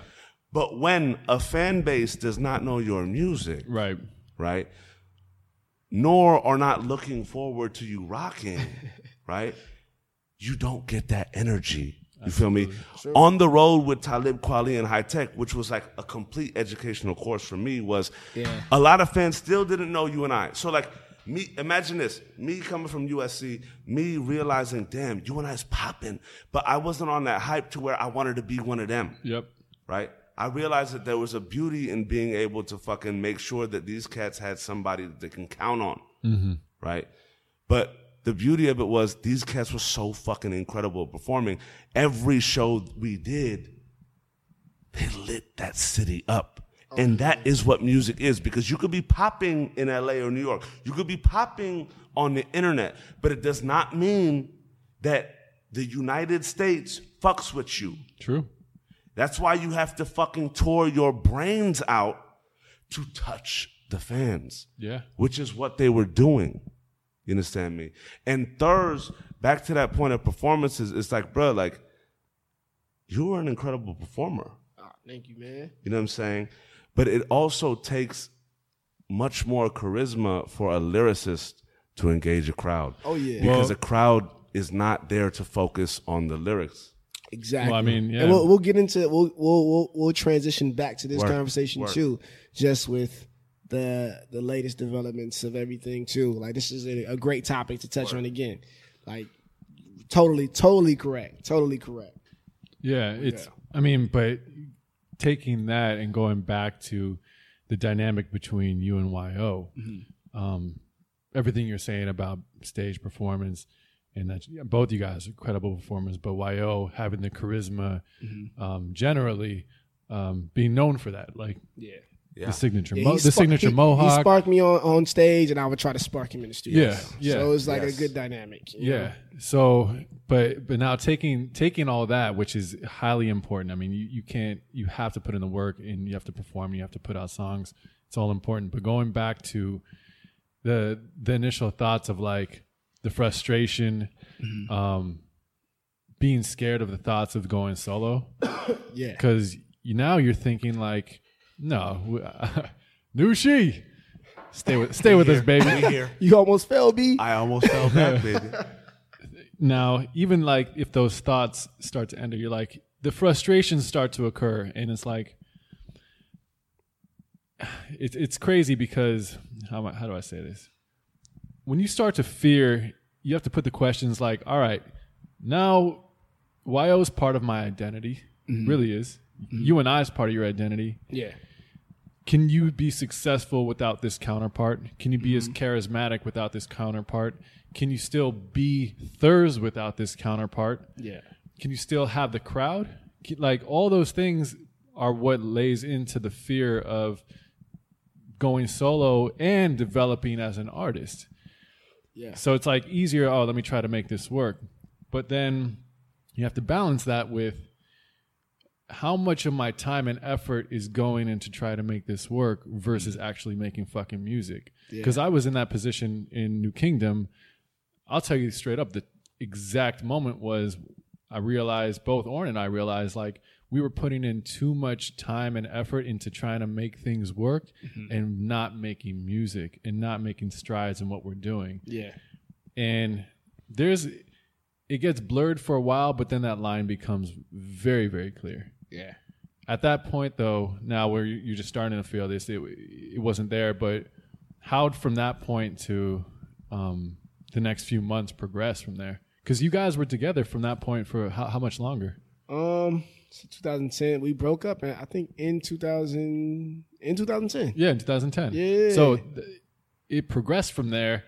I'll just get into it. So leading up to that, you guys, you did put out new music. You put out Love Supreme. And I don't want to say that's new music. I hated the fact that we had to put out Love Supreme 2.0. Yeah. Like, I hated the fact that we did that. The only bonus about 2.0 was the Lately remix with Miguel. Now, no, let's stop there for a second. This was actually before Miguel was really Miguel, too. Yeah, man, this actually blew up Miguel. Yeah. It's like, this is what gave Jive the confidence to back Miguel. Like, cause he was just sitting on his label, sitting there, Yeah. you know, and the fact that we did this song, and he had a crazy, fan base. Girls love Miguel. But what triggered Jive at the time to, promote this guy was our song, Lately. Yeah. And that was a dope record. Was that a what's turning? really wild, bro, is that I was sitting behind Miguel when he was recording at True Studios. Oh, yeah. That was insane to me. I literally was nestled up next to fucking Nick's heater or whatever the fuck that ensemble was in that room, watching Miguel in the all black shaved head with the fucking leather strap jump on that he had, fucking chalice of you know what I'm saying, Latter-day Saints on. Hey, that You know what I was a dope session. Wild session, That was bro. a dope ass session. I'm mad we didn't record that other joint on that DiBiase beat though. Oh my God. Imagine that. Fuck. He kind of flipped this Michael Jackson joint. I mean, like he flipped this Michael Jackson lyric over this DiBiase beat. And it was incredible, dude. It was incredible. It's wild, bro, because like when Miguel was recording that, like I just had this like crazy feeling inside of my like stomach. I was like, bruh, we got one. Oh, like, yeah. Like not that Cats hadn't had one. No, right? Like, but this was one of those records that like you feel and you know. Yo, I spent my last $80 on a bottle of rosé, but just for that session. Shut the fuck up. Just for that session, I was like, fuck it. You live once. Really? I spent my last $80 on a bottle of rosé. I think it was like $72 at Ralph's. I was like, fuck it. Let's go. Moet rosé. Let's go. Let's go. And that was a great session, man. And bro, he's one of the, like he's a very kindred spirit, bro, because like it's crazy because like he's family, right? Yeah. And like the beauty is that my relationship with Miguel stemmed from my relationship with y'all. Yeah. And it's crazy to think that like, bro, like the real ones in this game stay very much similar to where they started. Naturally, we all change. You know what I'm saying? Yeah. But all of this that you've been speaking about has built up to this moment. Yeah. South by Southwest 2010, like, to be honest, like, this shit was a monumental South by, bro. Everybody who was everybody was there. That was when y'all were, like, very much so at a pinnacle, right? And made your mark. Like, we did what, like 15 showcases? Yeah, then? definitely like something like that. Something like that. You know what I'm saying? Yeah, that was insane, man. We had Michael Moore from that one Diddy show on MTV. He was like, was it Making a Band? Bro, the drummer? You know what's crazy about that drummer? Is that Priscilla Renee did Queen Latifah show? Yeah. He was the drummer. Okay. And me and him wilded out about that back Okay. in the day, bro. Yo, this was like a year and a half, 2 years ago. I didn't even know he was going to like, I'm so glad that he made that happen though. Yes. Like, bro, he came in with his own kit. Yeah. Was that the Respect the West show? Yes. Where the paramedics were called? And where Snoop tweeted at the Young Bucks from the West? Yep. Bro, understand this, family. Like, and we brought out Kendrick at that show too. Yes, bro. And J-Rock was there. That was an epic show, dog. That was such a monumental fucking year, bro. And it's crazy for me because, like, it's wild. Like, understand this, y'all that are listening. Y'all have gotten the backstory up until this point. Everything you've heard before now has been leading up to this point. Yep. And this is a moment where two artists in a group are in semi-turmoil, which is like bubbling. And this is at the time of the show. Yeah. Insane. That are on now. Yeah. After South by is when they asked me to come on the road with them. Like, bro, YO called me an hour before this show. Yeah. And I just happened to be doing my laundry and putting my clothes in the dryer. I said, fuck yeah.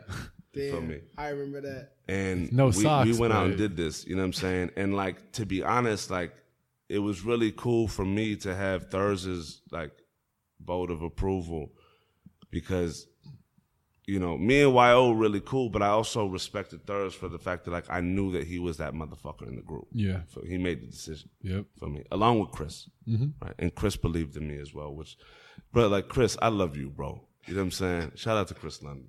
Chris, you ugly, man. Hey, but he's swole as a motherfucker, though. Steroids, Yeah, man. they're like Billy Blanks in this motherfucker right Steroids. now. But he balled like Billy Blanks, too. But imagine this, like this turmoil is brewing, all of these things are happening, you know what I'm saying? South by Southwest puts y'all the fuck on, you know what I mean? Which leads to the Reflection Eternal tour. Yeah. Right? With the infamous Tupac and Biggie arguments. You know what I'm saying? Bro, it's crazy. Because let's get to that point. Y'all are bubbling. Everybody and their moms is talking about you and I. Yeah. Your shows at that point have gotten so fucking crisp. Let's talk about just that point though. Like, when was it really the end of you and I? Like, you guys are at your peak. So I'll say this. Yeah. Recording the Khalil songs was like a dope experience. You know, like, definitely had to push to get like the quality I wanted out of those records. And, you know, I just got the process of that whole Land of the Kings records kept repeating itself.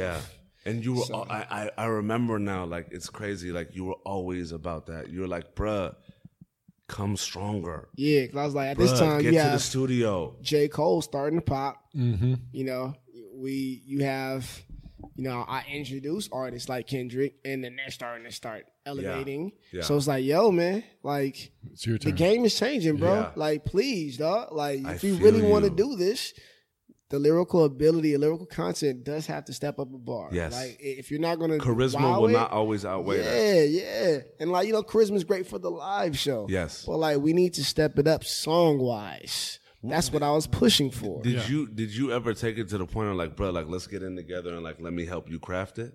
Dog, yeah. I was like, yo, if you need, and I wasn't even trying to disrespect, This but I was is where like, the pride comes into play, though. Yeah.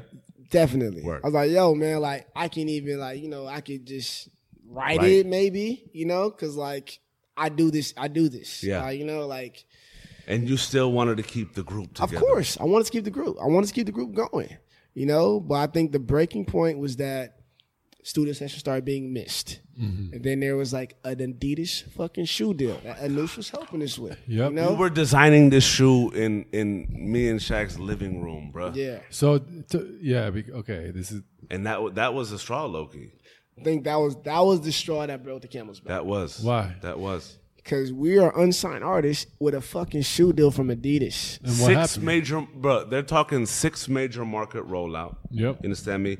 A shoe deal with Adidas. Let me put an asterisk here and say that Big Sean was the next one to get it right after them. So, You understand me? so what happened with it? I want to let We Thursday. didn't we didn't deliver on anything, you know, because what were they asking? Music or just no, perform? this is just to complete a design.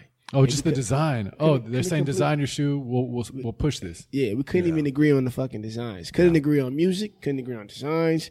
And it's like, yo, man, at this point, you're hurting the group. Mm-hmm. And then he was like, yo, man, I don't even want to do this anymore. He's like, yo, I don't want to do the group anymore. I was like, fuck it. All right, no more you and I. And that was it. And at this time, we were booked for Rock the Bells. And I was like, You fuck. were booked for Rock. We were booked for Rock the Bell. And I told Murs, I didn't even have all my music together. But, like, you know, at that point, I was like, damn, I kind of had the idea that this shit was ending. So I just started recording shit on my own. The first song I recorded was Kings Keep Marching. And we used Kings Keep Marching for a hat campaign we did. And, you know, at that point, you know, I told him, I was like, yo, if you're not going to come with it on this song, don't even do it. And he came with, like, a bad verse. And I was like, yo, I'm just going to finish it myself, bro. And, like, you know, he understood, but he was upset about it. And then the campaign was pretty big for us at the time. We were selling hats, you know. This was like our first merch shit. Yeah, And yeah. It was flying. Like, Flying. but that was the first song I had to record by myself. And then I just started. How'd that feel, bro? What? Oh, yeah. I was like, I felt good about it. Okay. I felt good. I was like, damn, I wrote this song. Word. I wrote everything about this song. This is my concept. Was this the first moment where it was like integrity was back? Yeah. For you? Yeah. I was like, yo, I'm not losing my integrity. I'm not. And you and I at this point is officially done. It wasn't officially done. But it was just you guys were like, he's like, I don't want to do this anymore. You're like, fine, Yeah. I was at the point. I'm like, I'm not compromising. right. After that was when we fucking like stopped it. Like And you still actually. There's probably a part of you that still wanted to make it kind of work and be like, look, he'll get over this. He'll turn it. You know into what's you. wild, bro? I did want it to make it work. Yeah. You know what's wild, bro? I was like screaming at everybody, bro, and like I was like on some shit where like, and Thursday even knows, like I was telling him like, bro, like how y'all can't break up, right? And even still, it's crazy. Like students to the game and cats that are living this understand that you won't always know what's going on with the artists you work with because my position was just to get it done, Yeah. right? There's history in this shit that you still won't know, right? Yeah. There's events that have happened and moments that have taken place that could fracture or fuck up a relationship that you may not know of. You may see tension, but you may not know the history of it, which is why like this whole conversation trips me the fuck out because I have so much more of an understanding of these times, right? And one of the things that I was screaming to these two was like, bro, like, understand this, like y'all break up, like y'all starting back from square one. Well, that's a huge thing. See, that's one of the biggest fucking fears is like do you really start from square one? You know, and I think during that time where you now just recorded your first solo track kind of by accident, Yeah. you're not really thinking about pushing yourself as a solo artist. I mean, are you like really thinking about it? No, it's like I'll do this, but this is still a you and I track. I was just like, I had to toy with the idea first. Yeah. I had to like, you know, put my foot in the water. And Kingsley Marshall was the first time I put my foot in the water. And I did like another little freestyle, whatever. And the next song I did was Los Angeles. And that was, I guess that kind of solidified it. Word. You know, obviously we had like a meeting. Me and Jonas had a meeting. And I was like, all right, we ain't doing the group no more. You know, he told me, he's like, yo, I don't want to do this anymore. Yeah. Because if we're not on the same page, it doesn't make sense to me. And I'm like, are we leaving a lot of money on the table? You know, and like A lot, bro. Man, how crazy is that? You have this Adidas opportunity. You have Rock the Bells. You're at the peak of your guys' career. You're at the. They had a show which, correct me if I'm wrong, set off KC Veggies. which one? The Fairfax High in Westchester, the Oh, Nike yeah. sponsored event Yeah. that y'all gave to him. I had to give it to Casey, dog. This is. I gave it to Casey. I gave it to Casey. You feel me? And that gave him a relationship with Nike. Yes. Him and Anwar, they like exploited it for a while, you know. Jeez. But like, Yeah, it's like you guys are at the height. So I just want to point this out. For an artist, for you guys to reach that level is really fucking hard. yeah, Really hard. A lot of years, a lot of hours. So to end it, you got to understand the how powerful, how serious it really was to give all that up. So many people dream of that and don't and get a fraction of it. Most people get a fraction of that. Absolutely. So you're talking about people who actually have it, that are willing to stop it because internally that's how fucked up it really was. And no one can really understand that. You wonder why bands break up. You wonder, oh my God, they got, huge bands, like millions and millions and millions of dollars, Guns N' Roses, Beatles, whatever. Those are two wild examples. You went really hard. Sorry, but you wonder why. Like you're like, this doesn't make sense. You could be on top of the world and you're just gonna stop. yeah. But it really was that real for you guys. It didn't matter Because at that there's point. a human aspect to this shit, bro. Yeah, it's Yeah. art. Well, Did you feel like you were losing your human integrity if you kept it going? Or was the money crazy. still on the table, What bro? was crazy, my perspective at the time, I needed money. Word. So I was like, let's do this shit. Did you fight for it though, or were you like, I wasn't gonna fight. If you gonna say some bullshit, then fuck you. well, I wasn't going to fight. I was going to like make reason. I was going to make reason. Word. Like, yo, man, we built this up. So Yeah. let's keep it going. Yeah. Like, I guess whatever's happening between us, we'll sort it out. Yeah, because there had been times, bro. Let's be honest, where like I was at shows with y'all, and y'all would shake hands and be looking east and west, bro. Yeah. It was insane for me. Yeah, to it see got to them that point. to see them give the most blasphemous daps to one another, bro, and then rock a show. yeah. I cared about this shit. Yeah. I cared about this shit because I feel like I personally like attached myself to it. I was financially like attached to this shit. I was creatively orchestrating this shit. So when he said he doesn't want to do it anymore, you still wanted to fight for it. We have a lot of money on the table. Yeah, I wanted to fight for it because I'm like, damn, like I used some of my credit card on this on this last video. Yeah, like, come on, bro. Like, what the fuck? But I wasn't gonna like beg. Yeah. I was like, I know I'm dope. That I created a lot of these songs. Yeah. You know, so I was like, all right, I'm gonna have to step up. If you're not gonna be down to like keep it going, I have to step up and like better myself for this role. Yeah. And doing, Kingsley Marching and then Land of the King. Then Los Angeles. That started that warmed me up. Yeah. It warmed me up. Let me ask you before we delve. Like, I want to delve into that pivot moment of your solo career. But before we delve into that, and this is just a question of you looking back on it, as far as like naturally, bro, like in those moments as pride, ego, and communication evolved, right? Mm-hmm. Was there anything that you would have done differently looking back on it now. Not to put anything, not to throw anything against what has been done since then, right? But looking back on it, especially from like even a business decision, right? Like, cause there may be that point where, okay, y'all stay together and y'all hate each other and it's naturally going to break off, right? Or y'all, because like, let's put this into context. You guys were a fingernail clipping away from blowing the fuck up. The fuck Not up. to say, like, for real. And that's why I was wilding out, right? Yeah. And it's crazy for me because, like, I look back at that trajectory. I didn't even look back at to say, like, oh, damn, I would have been so on. Is because I was so attached to y'all. Like, whatever happened with y'all, it was going to run. You know what I'm saying? But y'all were literally a fucking millionth of a millimeter away from blowing the motherfuck up. I agree. So looking back on that, is there anything that in that moment, right? You would have done, like, what you think should have been or would have been or could have been done differently? What's crazy, dude? There's nothing I could have done different. Wow, bro. There's nothing I could have done different. That fucking, I feel you, bro.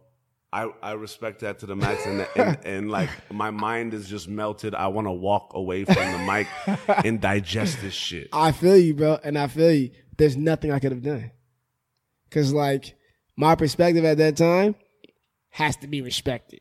Like, Yeah. I feel you. I had a fucking daughter, bro. I feel was you. fucking 22, 23. Yep. I'm still a young man, but like I'm saying, like, I was 22, 23.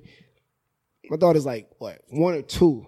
At that point. You know, like, you understand why I'm doing this shit. Yeah. But you understand why I'm doing this shit. You understand both angles. Yep. You understand that, like, I am, like, you know, the creative force behind this shit, but, like, I care about this shit. Yes. And then I still need this shit to feed my fucking daughter. Yeah. And now you're telling me you don't want to do this shit, so you're taking money out of my fucking hand to feed my daughter. Yeah. So it's like, you want me to beg you Yeah. to do this shit for me when I'm really the nigga that's like behind this shit. Yeah. And it's like, I understand you have the charisma on stage and obviously you sparked me. You weren't going to swallow that. I was like, I couldn't. Like, No. well, I'm not going to No, beg no way. nobody. And No I'm way. like, really, I'm like, No you way. know, without the Because you would have perpetuated it. You feel me? And you then weren't going have to deal with that. and then have a big money situation come in. This shit's gonna get uglier. Absolutely. It's You're just right. gonna get uglier. So Absolutely. That's such a wild perspective, Well, bro. I mean, yeah, there is nothing you can do at that point. Like, it doesn't matter. Like, it's not like staying in that toxic situation is going to create more success, number one. Yeah. It's a very short-sighted kind of way of looking at it. Maybe you'll make some money back in the short run, in the short term, but that time is going to end and you're going to have more financial commitments that you're going to have to fuck with. Yeah. it would have just been uglier, dude. Like, it would have been like I completely the respect creativity, the integrity behind you and I would have diminished like instantly, in my opinion. And like, that, bro. Y'all low key would have been a studio session separately. it'd have been bad, man. Like, I wouldn't want a legacy like that. I wouldn't want. you. I wouldn't. man. Hold on. Can we take a moment to really reflect? Like, this is the spotlight coming down. There's artists and there's human beings, and they're both the fucking same. Yeah. Yep. As a human being, you could not take that.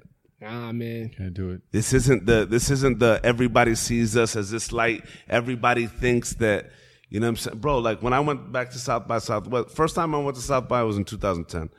Second time was in 2014. Everybody asked me what happened with you and I. You know what my answer was with everybody is pride, ego, lack of communication.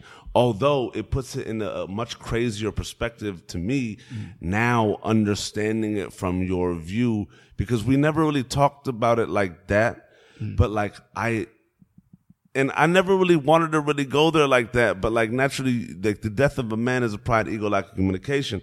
But I have such a deeper understanding. I just want to make a new quotable. Holla at me. Is this a third generator? Oh, shit. It's not the third generator. Okay. I just want to say, death is a beautiful thing. Death is a beautiful thing. It's fucked up, but it's a beautiful thing. Death is a beautiful thing. Yeah. Yeah. You feel me? Yeah. Just like rock bottom is a beautiful thing. Because hindsight doesn't exist without something dying. You know what the beautiful, like, you know what the craziest shit about this shit right here is that we're able to have this conversation with you right now, and the vulnerability of it is so fucking gorgeous for me. And I'll be vulnerable in this moment to say that even back in that time, like, understand, I just graduated college. Yeah. I was like balancing the scenario around us, right? But I never felt that I had the internal strength enough to like ask you questions that penetrated the surface. I feel you. You feel me? Yeah. And even with I probably YO, couldn't even have had this conversation word. like until this year, like this, That's and be insane open to about me, bro. It's Like it's historic tough shit. for me, It's bro. Tough shit. You know what I'm saying? Like hearing this completely, like, let's take the draping over this, right? Oh yeah. And there's still variables that haven't, like that you still have to factor in. Like obviously you have to hear Jonas's like Absolutely. honesty like this now too. Absolutely. Of course. Oh, Absolutely. 100%. Bro, there's always 100%. sides, but let me tell you this, bro. Like for me, like I low key want to shed a tear right now on some true shit because I was a part of this from the jump. Cats asked me, well, not from the jump, but like I was a part of this from. Nah, you from, was there. You know what I'm saying? Yeah. Cats asked me what went down. Pride, ego, lack of communication is a very form-fitting response for that. Mm-hmm. But understanding that on such a deeper level from where you were really at that point makes me just like appreciate it that much more, bro. Yeah. Because all of us were rooting for this to succeed. Yeah. But knowing that as a human being, when you factor decisions in your life in as a human being and you know that it can't work, you're willing to lose it all. Mm-hmm. Like for me, I asked myself for so long, I was like, how are they willing to give all of this up? Right? But I didn't know what you would have been giving up as a human being had you guys continued. Yeah. You know what I'm saying? And like, it's so crazy to me. Let's transition into this. You start releasing music on your own. Yeah. Naturally, you're dealing with the fact that you guys have had such, acclaim in this scene, and you have to start over. Yeah. Right? And then you also realize, like, a lot of the fans that were fucking with you and I aren't going to naturally gravitate towards both of your solo careers. Well, and also it's weird because as a solo career, even at first, you're not really solo because you're still Thurs from you and I. Yeah. Yeah. Wow, for real. Like that's that. Bar. It's like, When do you shake that? I mean, was that ever like printed on like a poster or something like for a show like Thurs of you and I? Oh yeah, Like, it's of been course. there was a few posters. Was that a and slap? I'd be upset. I'd be like, "Yo, man, take that shit off." Yeah, man. but it's I'm not doing a fucking show. yeah, it's But like, no, it's weird, right? I mean, Yeah. it because it's so much a part of your identity and Yeah. what you did. and like that like the fact that I get mad about it, like when I was at that time was definitely ego. Is like because course. you and I made theirs. Yeah. Like there would be no theirs without you and I. Like Word. fucking you and I is epic, man. That shit was like it's Bro, a staple in LA. Y'all put the culture on your back. Let's be very fucking Straight, real. straight up. It's still a part of who you are. It's Still. just, I mean, look, it's both. You can be Thurs and you and I right now. Yeah. It's like it's just it's a part of your history, a part of what you've been through, and that's never going to leave, nor should it ever. It's like it's a footstep that hasn't been walked outside of what you and I has done. Right. Like it's a very unique situation. Yeah. And what's crazy is like jumping into that solo situation, I had to burn down everything. So like Wow. yeah, The rebirth. the rebirth, I had to burn down everything, and I had to like connect with the history of the city. After death right now. Yeah. So like that's why when Tomas like hit me with the idea of that he was doing research about the LA riots, I was like, fuck. Well, this is interesting. And sorry to interrupt, but I wanted to bring this up with the LA riots, like that. I'll let you get into it, but I think the important point is like not only this shapes your identity completely on the other side of the Yes. spectrum of Oh Very yeah, much so. oh yeah, because you and I is like party, fun, like shoes. Yeah. So were you conscious of like that as before you get into it? Were you like conscious of like I need to do something like this if I'm going to be my own person? Or was it just like, you know, I'm just taking a different step and this is organically happening? Or were you it was definitely organic, but I still felt like I had something to prove. I felt like, damn. Word. Because of like all these fucking beefs in LA and like, you know, the fact that you and I represented a fun, lighthearted style of music, I felt like I had something to prove, like lyrically, content wise. You had a voice you wanted to be heard. Yeah, I had a voice I wanted to voice something that had substance, more substance than what you and I represented. And I had to do that to like establish my new artistry. Not even new artistry. Just establish myself as an artist that stands on his own. So even for yourself. Yeah. Fuck everyone else. Even just for you to absorb the I'm looking in the mirror and I'm just Thurs. Like that one, there's got to be an emptiness that you feel from No More You and I, so, to some degree, because that's you waking up every morning with that and then not having it. It's like you break up with a girlfriend, and even if you want to do that, you still wake up the next morning like, I missed whatever that familiarity life. there. Yeah, there was a routine. There was a. Oh yeah. You know, so like coming up with this new approach, it's like I have to be a new me. Yeah. You know, and get used to that. And who the fuck is that person? Yeah. But I'm going to try to identify it in this way. You're from LA, right? Yeah. Yeah. Inglewood. Yeah. Born and raised. Yeah. There's no better way to do that. It's like step back and start connecting with the thing that's most familiar other than your group, which is your roots. Yeah. Yeah. Yeah. Yeah. Crazy. Yeah, man. Like, it's crazy. So like, I was recording the music, you know, I just started like just recording, you know, and obviously I had to just rewind it back a little bit, but Kings Keep Marching was the first song I recorded. Yeah. Then Los Angeles was the second song I recorded. And, you know, I was like building with Tomas even more at the time because he was aware of everything that was happening. Very creative visuals you had there, bro. Yeah. So I told him everything that was happening, man. He's like, yo, man, I feel you. And, you know, I want to support you, man. And, you know, we just kept building, you know, we just kept having conversations. And, you know, he started researching the LA riots. And I was like, yo, man, it's so crazy that you're researching this right now, because I remember my first experience with the riots was driving from my grandmother's house. And my grandmother lives on 55th and Central to this day in South Central. And my mom came and picked me up after work, and we were driving back to Inglewood. She picked me up from my grandma's house. And, you know, the road from my grandmother's house is Central to Slauson. Slauson, we pass Normandy. Mm-hmm. And when we get to Normandy, we just see a whole bunch of, like, police and riot gear and just angry citizens, like, you know. How old were you at this time? I was, like, 6 or 7. You know, at this age, I couldn't comprehend everything that was happening, but I'm having this conversation with Tomas. And it just sparked me to start researching everything that happened in the city at this time. And I just found so much inspiration in that at that time. I was like, damn, the city burned down. Yeah. Damn, my old history of you and I and my attachment to that needs to burn down. Mm-hmm. Wow. So it kind of just sparked all these ideas. And like, you know, it was crazy that I recorded Los Angeles prior to this situation. And then it was just like, damn, God is talking to me. Like, damn, I made a song about Los Angeles, the pros and cons of Los Angeles, the good and bad, the dark, the light, evil, goodness, all about LA. And that kind of like served as like a cornerstone for me doing an LA riot project, a project based around LA.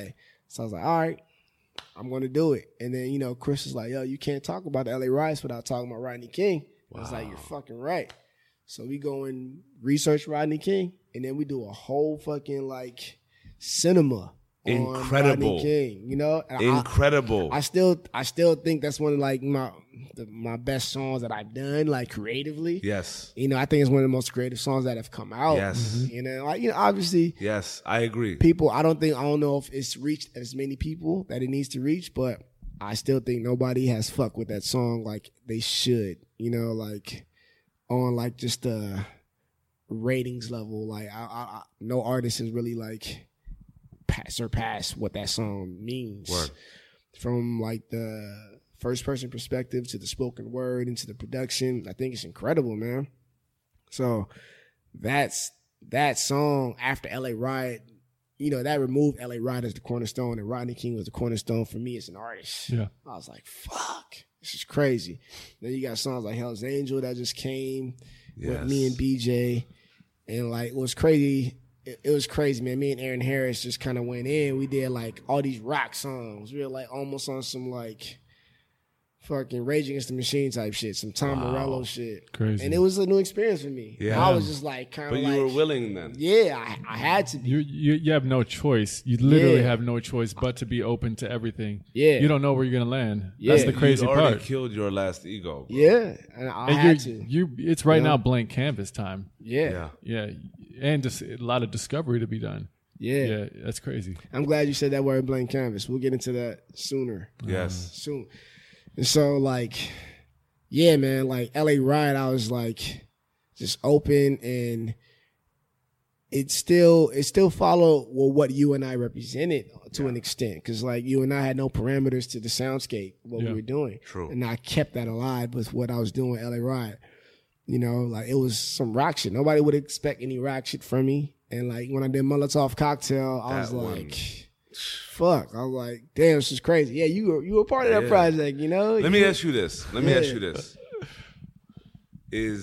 And this is like quintessential to this blank canvas concept, because as an artist, all the trials and tribulations you've gone through, your craft had been and has been refining. Your craft naturally refines every fucking day that passes, because you have such a fucking fervor for your craft, right? Yeah. How, like, and speaking on how classic, the Rodney King record was, and like this whole project as a body of work really was, let's be honest, you understand me? How is it for you as an artist whose craft has reached such a pinnacle? Like you were on, like that, you were on in that project. Yeah. Like you were cinematic in that project. Like it was a documentary on some fucking like Stephen Avery type shit. You understand me? Mm-hmm. To have that project come out and knowing the game, knowing how it works, knowing that it's not receiving the ears and the eyes that it should be. Mm-hmm. How is that for you as an artist? And how do you deal with that? Right? Because like, naturally you're going to continue to build, but like knowing that you've been and you're continuing to go through this journey, naturally your craft is refining. You reached the moment where you went away with that identity of the attachment to that group. Mm-hmm. But even with that, your craft was building and growing. Mm-hmm. Your craft is fucking continuing to be refined, and it's getting better and better and better. Yeah. Right? But to be painting Mona Lisa, right? And to also naturally, as an artist, have the urge to feel, see, and hear its impact before you die. Mm.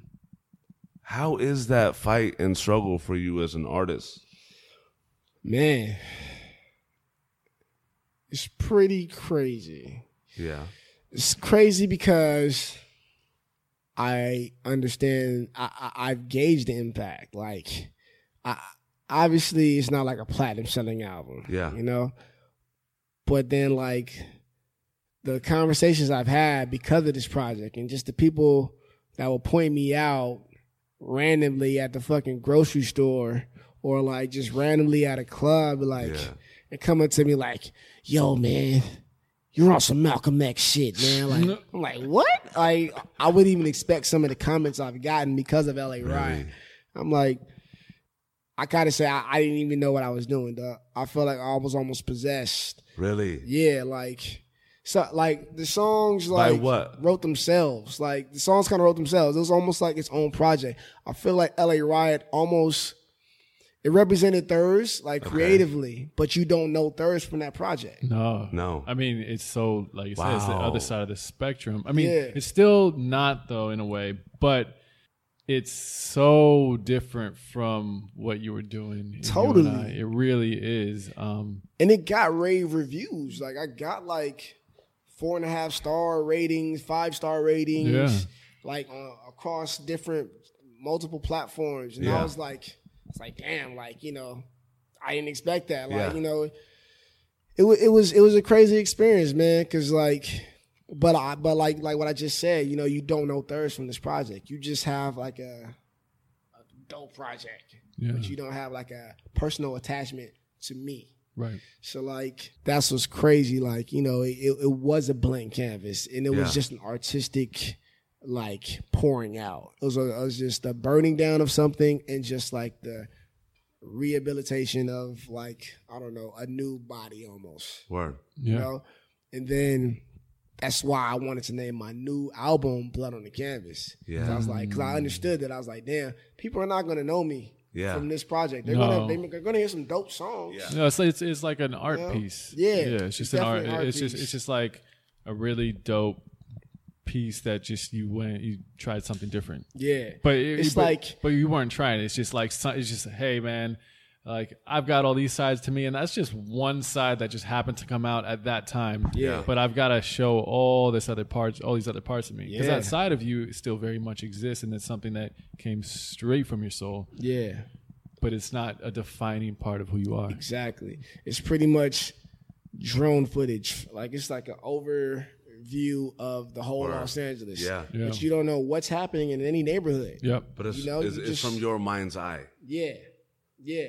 So it's just like an overview. Yep. Like of what happened in Los Angeles, and maybe like a situation happened here, but you don't ever hone in and get like the story of this neighborhood or the story of this character in this neighborhood. Yep. Yeah. So like that's why I was like, damn, I have to put my blood on this canvas. I have to like let people know. And that's why I was like, damn. I did an interview and I was like, damn, yo, my next album is gonna be called Blood on the Canvas. Cause like people need to know who I am Yeah. by myself. Yep. Yeah. You know what I mean? So I'm proud of it, right? You know, like it did sell What's- some, you know, little units here and there, and then I ended up giving it away for free, and it still sold, and it was like Nice. cool, you know. It was, Well, it's like the divide between really you and then you and I. It Yeah. really is the divide. Like it's Yeah. that line that says like, this is the line drawn in the sand, yeah, and I'm going over on this side. And like, it's crazy. It's, Yeah. that's pretty much.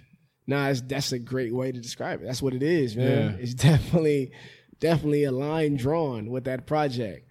And you know, I put out a mixtape like a year later because I was just like, you know, man, Chris was like, yo, you need to put out something else. So I was like, all right, I got these songs that I just recorded. I'm gonna just throw these out, Yeah. you know, and nothing like that blew me up or anything. Yeah. But there was some cool songs on there here and there. Did you feel like it was a placeholder? Definitely a placeholder. Because you spoke on the fact of like a Love Supreme 2.0 was supposed to be new music. Placeholder, This yeah. was another. This seems like another moment where it's like, Yeah. look, okay, time has passed. Yeah. We need to show face here again, Yep. real quick. Yep. So post LA riots, and what was the next big release that came after that? Was it Blood on the? So I didn't put out Blood on the No, Canvas. okay, because you put out the. So it was mixtape and then it was the an EP. designer. Oh, I put out the the designer EP, EP, right? yeah, And that was yeah. 2014, right? Yeah, end of 2014. It was supposed to be earlier, but you know, this is like another big story for me. You know, all right, so I guess I got to take it to 2013, the beginning of 2013. I was like, you know, I'm still recording. Yeah. I need to find some side work. I just need to like, you know, have something just to make some extra cash on the side. Yeah. So I hit up my boy Josh, you know, Josh Greenberg. Shout out to him, man. He helped me out tremendously. He actually got my dope video premiered on Red Bull. Oh know? yeah, the Redbird. Yeah. That's when you linked up with Red Bull and Yeah. did the 30 days, right? Yeah, so we'll get to that. Okay, It's yeah. not there yet. Oh, okay. So you know, he links me up as like a contractor worker with Red Bull. Word. So Is it like artist relations? yeah, Like, yeah. So I'm doing artist relations type stuff. I'm doing seating. Taking like, you know, a few cases to different studios. Then I'm sitting in on studio sessions, and I'm just like, you know, meeting people. It's just a cool situation. Yeah. I'm doing like festival support. I go to Coachella. Yeah. Doing all this dope shit. I'm Yeah. like, oh shit, all right, this is cool. This is Word. cool. Y'all gonna pay me to do this? Okay. Cool. So I do that, and then you know, I get curated into one of the showcases for Sound Select, because Sound Select starts. And then I get curated to open up for LP and Warm Brew. at the Troubadour. Okay. I'm like, damn, I wasn't expecting this. You Yeah. know, like, because I had a conversation with the Mr. G of the Sound Select at the time. That's Okay. my boy Justin Ruiz. Shout out to Justin, man. Shout out to everybody at Red Bull. Yeah. So, like, you know, he was like, you know, we had a conversation. And he's like, yo, man, I heard you do music. I'm like, yeah, you know, I did. I do some stuff. So I sent him some of the stuff I was working on, a few of the videos. And he was like, yo, this is really good. And then, you know, before we do the Sound Select stuff, he puts me into a Dim Mac show that Chuck English is spinning Okay. at. And, you know, I rock it, you know, get really good response from that. And then that leads to me being curated into this Sound Select show at the Troubadour with LP and Warren Brew. And, you know, I rock it. A lot of the Red Bull folks and the Filter magazine folks, they're really like digging what I did on stage. And that propels me into the Sound Select program. Beautiful. You know, so I didn't know what I was really getting myself into, you know? And so this Sound Select show, you know, I got a good response from it. You know, a lot of the Sound Select people and Red Bull, you know, corporate folks were present at the show. Okay. And like, yo, this Thursday dude did really good. Let me ask you this, though. Uh-huh. Your mind state, right? Yeah. You're still putting off one-off records. Well, yeah. You get input into the Sound Select show. Yeah. Did that light a fire? Let me Definitely. Was your fire still robust, or was it like, okay, we got to figure some shit out right now? No, it's definitely robust. Okay. Definitely robust. Okay. And like the opportunity for the show. Okay. Let's go. Yeah, I was like, yo, I'm ready. So it was like, thank you, but it was like, Let's go, baby. yeah, yo, motherfuckers about to get it. It was like, yeah, I was hyped. Okay. I was hyped. It go. was like, it was a great show. Okay. It was a great show. Which I wouldn't doubt Now, like, in the slightest. it was like, I really feel like it was that point to where the charisma got to where it should have been in that show. And luckily, all these Red Bull people were there and present. Yeah, so it's And all- they wanted to propel me into the Sound Select program as a priority artist. So I'm like, okay, dope. Oh shit, I'm fucking forgetting something. Why are you forgetting shit, bro? So I gotta give a shout out to Christian Rich, man. Fucking Christian Rich. Ken and Ty, bro. Yo, What's man. good, y'all? They're actually the reason why I'm fucking in Sound Select. They actually curated me Feel you. into their vinyl that they like curated. Really? Yeah, dog. That's a song that we did called I'm forgetting the song right now. It's on my SoundCloud. Okay. It's not one of my favorite songs. Okay. But like, you know, like the fact that they thought of me to Yes. like and like to get It'll me do. involved with Red They Bull. speak very highly of Yeah, you, bro. no. Those are my peoples, dude. It's amazing. They fucking helped me out tremendously, man. Those are another set of cats that I wouldn't have a relationship with had it not been for Thurs and Jonas. Yo, those dudes are amazing. They are Ken amazing. and Ty are amazing. They're crushing it right now, bro. Yeah. They've been crushing it. They've been crushing it, bro. Yeah. So the record that we did went into this big vinyl that got promoted, and the success of that vinyl got me the show. Word. And then I crushed the Word. show. Then I was like, yo, okay, y'all fucking with me. Y'all want to put out a project? Yo, what? I have a song I need to play for you guys. That song I played for them was 21. All right. So like when I was doing 21, I was like, okay, I did LA Riot already. You know, I did all these other little one-off records. All right, let's get back to having a little fun. Yeah. You know, I want to I'm going to progress the soundscape that nobody's fucking with. Nobody was fucking with funk. There was no, I gotta be honest. There was no To Pimp a Butterfly. Yeah. There was no Bruno Mars. There was no, what's the producer that produced that song? Mark Ronson? Mark Ronson. Mark Ronson put out his project. Yep. Only person that was doing funk was Dame Funk. You know, Word. But nobody let's be was- honest though, bro. Like Mark Ronson was thugging. Oh, Mark Ronson is hard as fuck. But And nobody. even before that. Yeah. Oh yeah. Oh no. With Yeah. Amy and fucking No. like. Oh, Yeah, of yeah, course, bro. yeah. I'm a Mark Ronson fucking Bro, fan. Mark Ronson has one of Yeah. Theophilus London's like illest songs, Souls of Fire. That shit bang. Dog, Mark Ronson Thanks. I is feel you.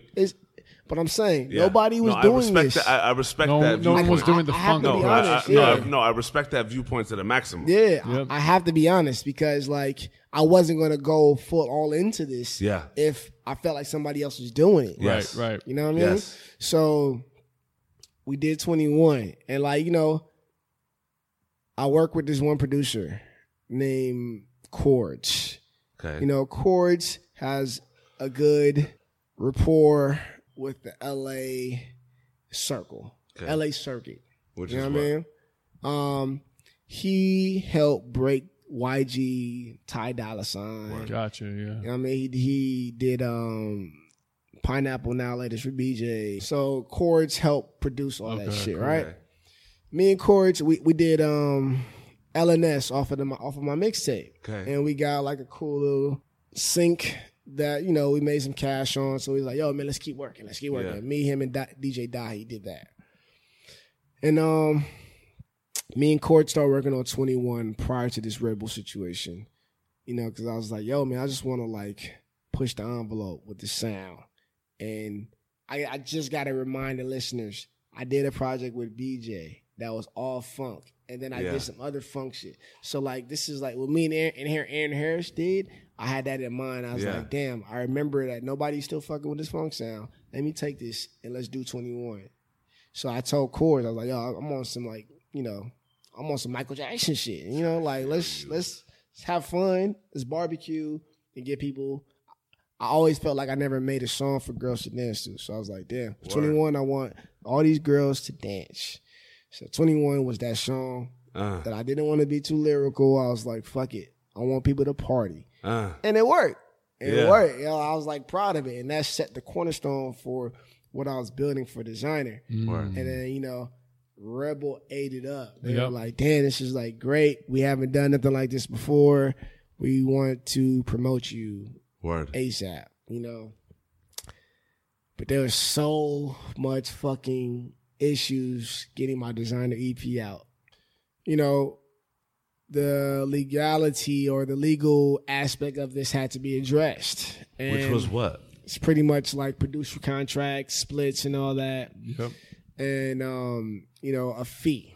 And then what was a golden situation just turned to shit. Let me ask you something. Like, as an artist, like, there comes that touchy point where, like, there are moments where you're like, do I need to fucking express this in the ether? Especially with this day and age where we all have access to every social media stream. Mm-hmm. There are so many things that can be misconstrued. Yeah. As artists, naturally, you want to be heard. Definitely. Right? You want the people to know what you feel is real. Yeah. Right? But there are also moments where when you express truth and what you feel is real without attempting to throw shade at anybody else, it's naturally misconstrued because everybody without a face has a voice. Yep. Right? Mm-hmm. So for you, like, what was that like? And like, did you tread on the fact of like, well, fuck it, let's charge it to the game? Or did you voice your opinion and then, Man, what happened after that? It was just a tough situation, bro. It was man, the work and the level of It's like your baby was given up for adoption without you wanting it to be. Yeah, man. Yeah, Like dude. you're able to provide for your baby. Yeah. Child services took the shit away That's a great on analogy. some fuck shit. It's a great analogy, man. That's exactly what it was. Cause like, I was so proud of this work. I'm still proud of it. Like,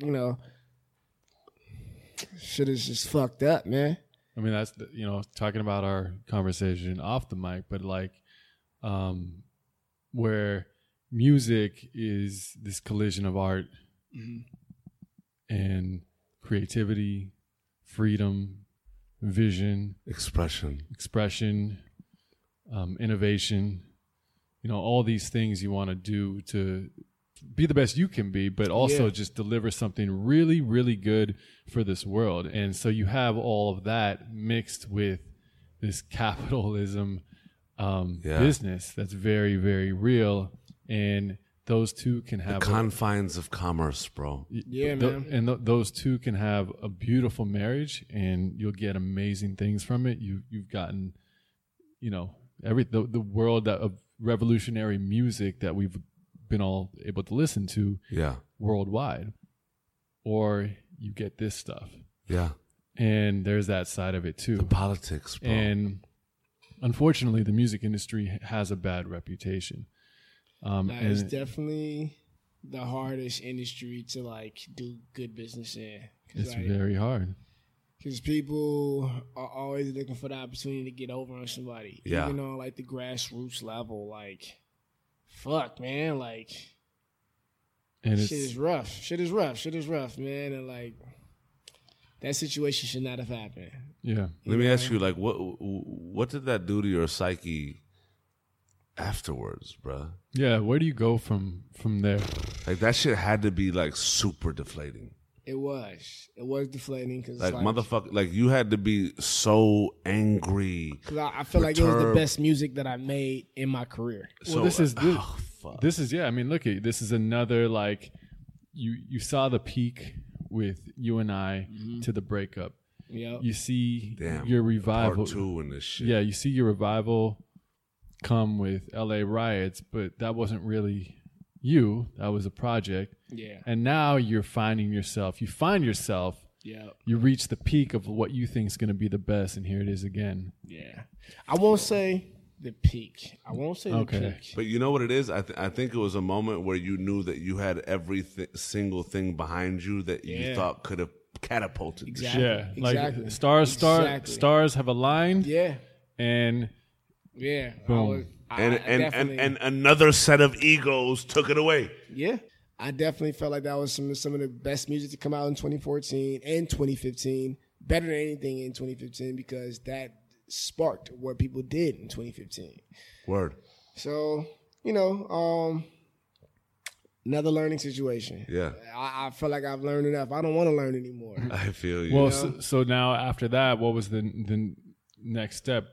So, without it getting the proper push, it comes back into my hands, and I'm like, damn, do I just sit on this shit? I'm like, no. You have to put it out. No, we put it out. It out, but it's like, we put it out November of 2014. Okay. Then we get to 2015, January. Word. I'm like, damn. All right, I had a cool little buzz for 30 days in November. Yeah. Okay. But what's next? You need more beyond anything in your arsenal to get it out there. Exactly. So all I could do was do what I can. Word. Right? So I had to get in front of people. I had to get in front of as many people as possible. The best way I knew how to get in front of people was throwing a dope party. Word. Right? So I did a fucking release party at a house in Inglewood. Did this birth what I think it did? Yes. This is February of last year. Grammy weekend.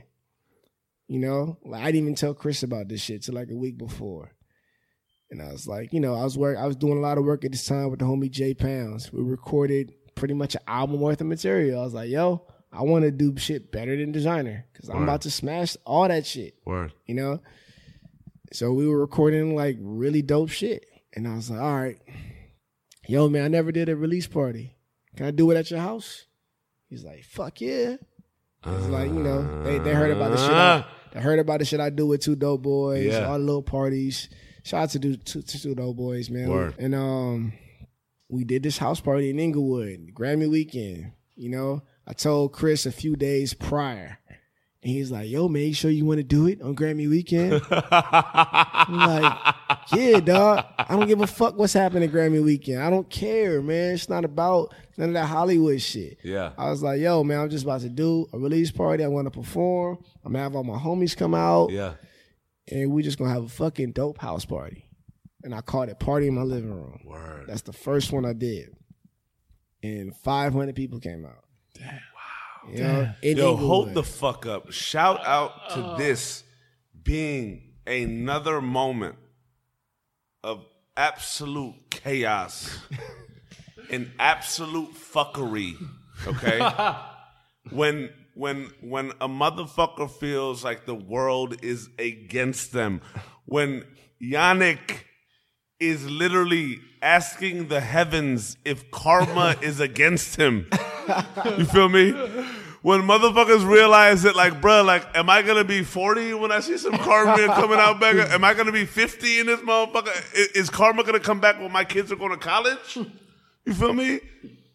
Another moment of pure fucking disaster births something very fucking special. Word. Man. Very Word. special, dude. Very special. I love that. So, like, let me tell you about the people that are involved Please. with this first party, man. Please do. So, Iman Omari, you know, he's like a fucking very talented producer, talented singer, songwriter.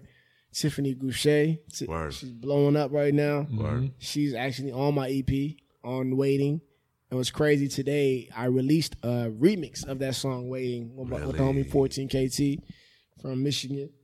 And then I Yo, had... shout out to the fact that you went back to, like, the bread and butter of the college days, bro. Yeah. Like, how Oh, it's crazy is that? coming The life full I is never so actually coming left full it, though, circle, dude. yeah. I never actually left it because, Word. like, even when I was doing, like...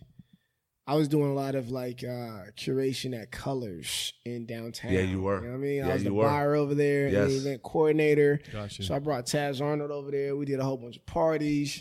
So it's like it never left. I always been throwing events, and I was always like, damn. You were know? always about the experience. Yeah, always about the experience, definitely.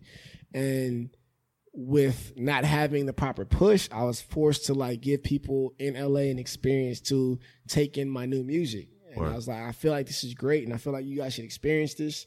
So I'm going to give you guys a dope house party, and I'm going to rock my ass off. And it's going to be fucking free for this first time. Open bar, no charge to get in. Like I just invested in an experience for everybody. Man. And You have to. Yeah, I mean, You know the game. Well, yeah. people want more than anything right now. Right now, like literally, like people want an experience. They are dying and thirsting for that. Yeah. More than just like the music they get on the fucking blogs, more than releases. People want an experience. So you do something like Party in My Living Room. Yeah. Oh my God! Like just that title alone. Yeah. People are like, oh yeah, I want to go because it has like an exclusivity to it. Yeah. Two, it's fucking dope as hell, and people want that like, non-pretentious house party Yes. feel. Yes. The house parties, bro. Like that vibe is so quintessential, family. Yeah, man. So I was actually supposed to do it the week before I actually did it, Okay. but we ended up having to push it back. Okay. And it's Grammy weekend. I'm like, all right, fuck. I went and bought all the alcohol, and I had my cousin help me bartend. My boy Keon helped me out with the sound. Was that Mr. Cooper, bro? Huh? Was that? No. He didn't come to that one. He didn't come to that one. What's up, Barack Butter? You dig me? Mr. Cooper looking ass. Now I have a platform. I got love for you, baby. Shout out to your little one, though. You feel me? Love. I had my boy Keon help me out with the sound. Word. My boy Tom Kari is a Grammy award-winning engineer. Ooh, working he with do that. working with Kanye right now. He helped me out with my audio engineering. He Nice. recorded the live sets, everything. Awesome. And shit, man, we just had a fucking great time. And it was just a well-produced event. I almost had an anxiety attack before I did it. I was like, fuck, I hope people show up. I was like, I hope people show up because I'm putting a lot of effort into this shit. Yeah. And people showed the fuck up, man. Like when I went to run and grab ice and cups from the store, and I was like, damn, I don't know what to expect. And then when Yeah. I come back, it's like 9:45. It probably starts at 9. Yeah. But I just I'm taking my time because Yeah. I'm like nervous. Yeah. Then I just see like there's barely any fucking parking. And I'm like, damn, people are here this early. Oh wow! And I walk in and it's just like packed, dog. Wow. Wow. Like, yo, it's not even 10 o'clock yet. Yeah. And I just knew that the experience that people wanted was real. And Yes. then the response to the live performance was insane. Like, Yes. it was just so many girls in there dancing to like the fucking song. Nobody dances anymore, bro. I know we gotta. Especially in LA. You go to a Yeah. club, motherfuckers at the tables or motherfuckers just chilling, looking at one another, bro. And that's why I do part of my living room. People Yes. be dancing, dog. Yeah. Yeah, People they better be dance, dancing in your dog. motherfucking living room. You feel me? Yeah. So like, that was the first one I did, and then I ended up doing it 4 times in 2015, like Nice. quarterly. How's it feel for you doing this shit? It's exciting. It's Yeah. exciting. I'm happy to see it, grow, Yeah, and I'm happy to be able to attach my music to it. word. So it's like there's like a bigger purpose behind just throwing a fun party. It's like, damn, this is like all for my music and Yeah. for the community that I've been looking to build since fucking you and I. Yeah. And now it's like I'm finally building that community. I finally have like a personalized platform that I control. So it's like it's exciting, man. It's like I'm not trying to be too excited about Yeah. it, but it's exciting. You perform at everyone? Everyone. And- I don't have to perform at everyone, but it's like it's almost expected. Like people like, oh, did you perform yet? Did you perform yet? Like, nah, I'm gonna go on in 20 minutes. Well, 20 minutes later, I'm going to 20 minutes. Yeah. 20 minutes later, I'm going on to 20 minutes. Well, So it's cool. yeah, I mean, talk about just an innovative way to like distribute your music. Like people are trying to always like, and we talk about this too, creating your own lane. Like right now you have to, in order to get yourself out there, especially with no push on an independent level, we live in such an independent marketplace right now. Yeah. It's and doing something through the internet, like one, the blogs aren't as powerful as they were Yeah. back It's too much noise. 6 years ago. True. Yeah. It's no They don't- filter. It's no Yeah, filter. none. Yeah. Yeah. Yeah. Cats can Use- pay to get whatever they want. Yeah, put it on. used to be out. Used to go on a blog, and then like you could go viral from that. Like just it's crazy. But now it's like, like it really doesn't do much. So to do something cool like this, it's being creative and getting your music out there in just a different way and creating your own lane and letting that grow. Yeah. Plus a live experience. But really interesting. I think this is like for people trying to break into this industry, like you've had to quote unquote break into it now 3 times. You've had you and I, you're solo, and then up into the album, and then like, damn, I'm alone again in this. Yeah. How do I get this out? And I start from zero again. Yeah. And now here's another way to become successful. That's the evolution of being an artist, being a writer, being a creative person in this business in 2016. Yeah. That's what it means to be that. And you have to be malleable. You have to change. You have to be open. Yeah. And I think reinventing yourself every time, you kind of push to do that. Yeah. Yeah. I want to ask you this in summation. You feel me? Because I feel like we've reached such a beautiful point here, and like in my gorgeously twisted mind, like you came out with LA Riots, right? You felt like people didn't know who you were, right? Yeah. Or didn't have an understanding, right? From that point where you went dolo and you've been grinding, and again, you see the same trials and tribulations of the path, whether it's in a group or whether it's solo, Yeah. right?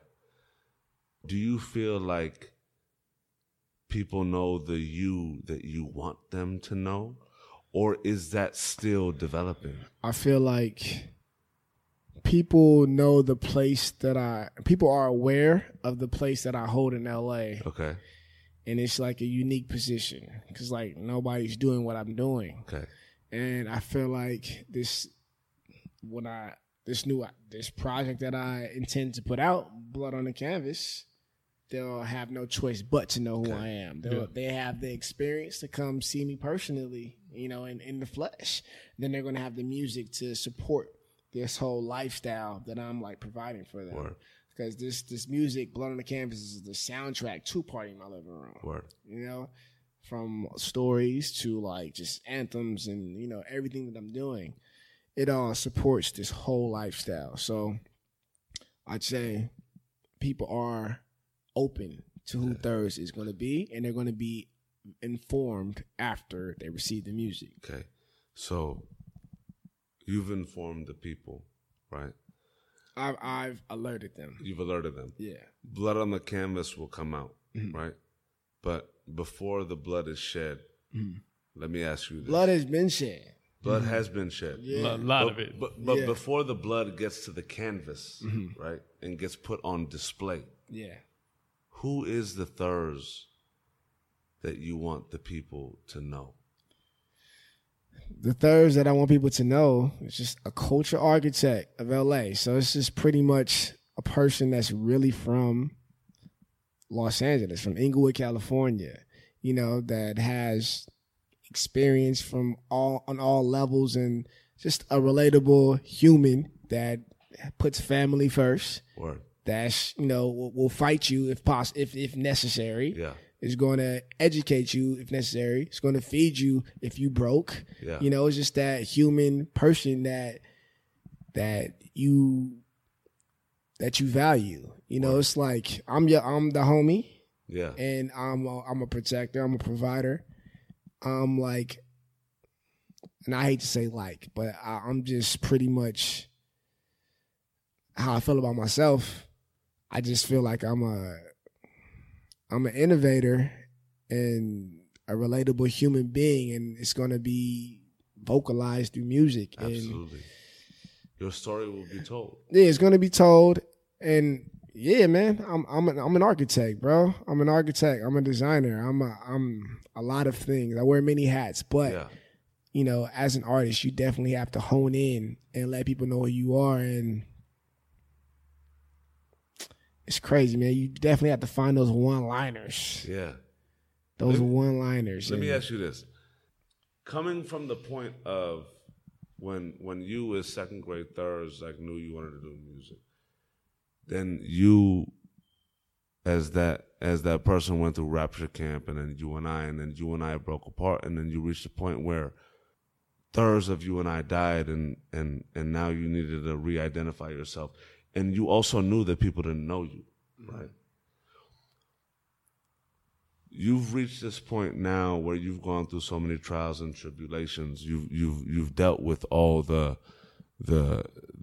spoils and the hardships and the beauties and the successes of your path. Yeah. Being you as Thurs, the artist, being you as Yannick, the person, being you as Yannick, the father and the family man, at this point, with all of those things coming together, what does success mean to you now? This is going to be like a 3-part answer. Get it? And the simple answer is success is party in my living room. Okay. Now, when I was a child, when I was first, introduced to music, my culture is very celebratory. He celebrated everything. Yeah. When I was a kid with my grandma, my mom, my aunt, we partied in the living room. They played music and they would dance, and people would have fun. Whatever. And you saw that from a very young age. Yeah, saw that from a very young age. Culture is wealth. So it's crazy, coming full circle. Yeah, bar. Culture is wealth, the man said. He just dropped that. I feel you. You almost fell off your chair. That was so deep. Damn. So it's crazy coming full circle and then being able to do party in my living room.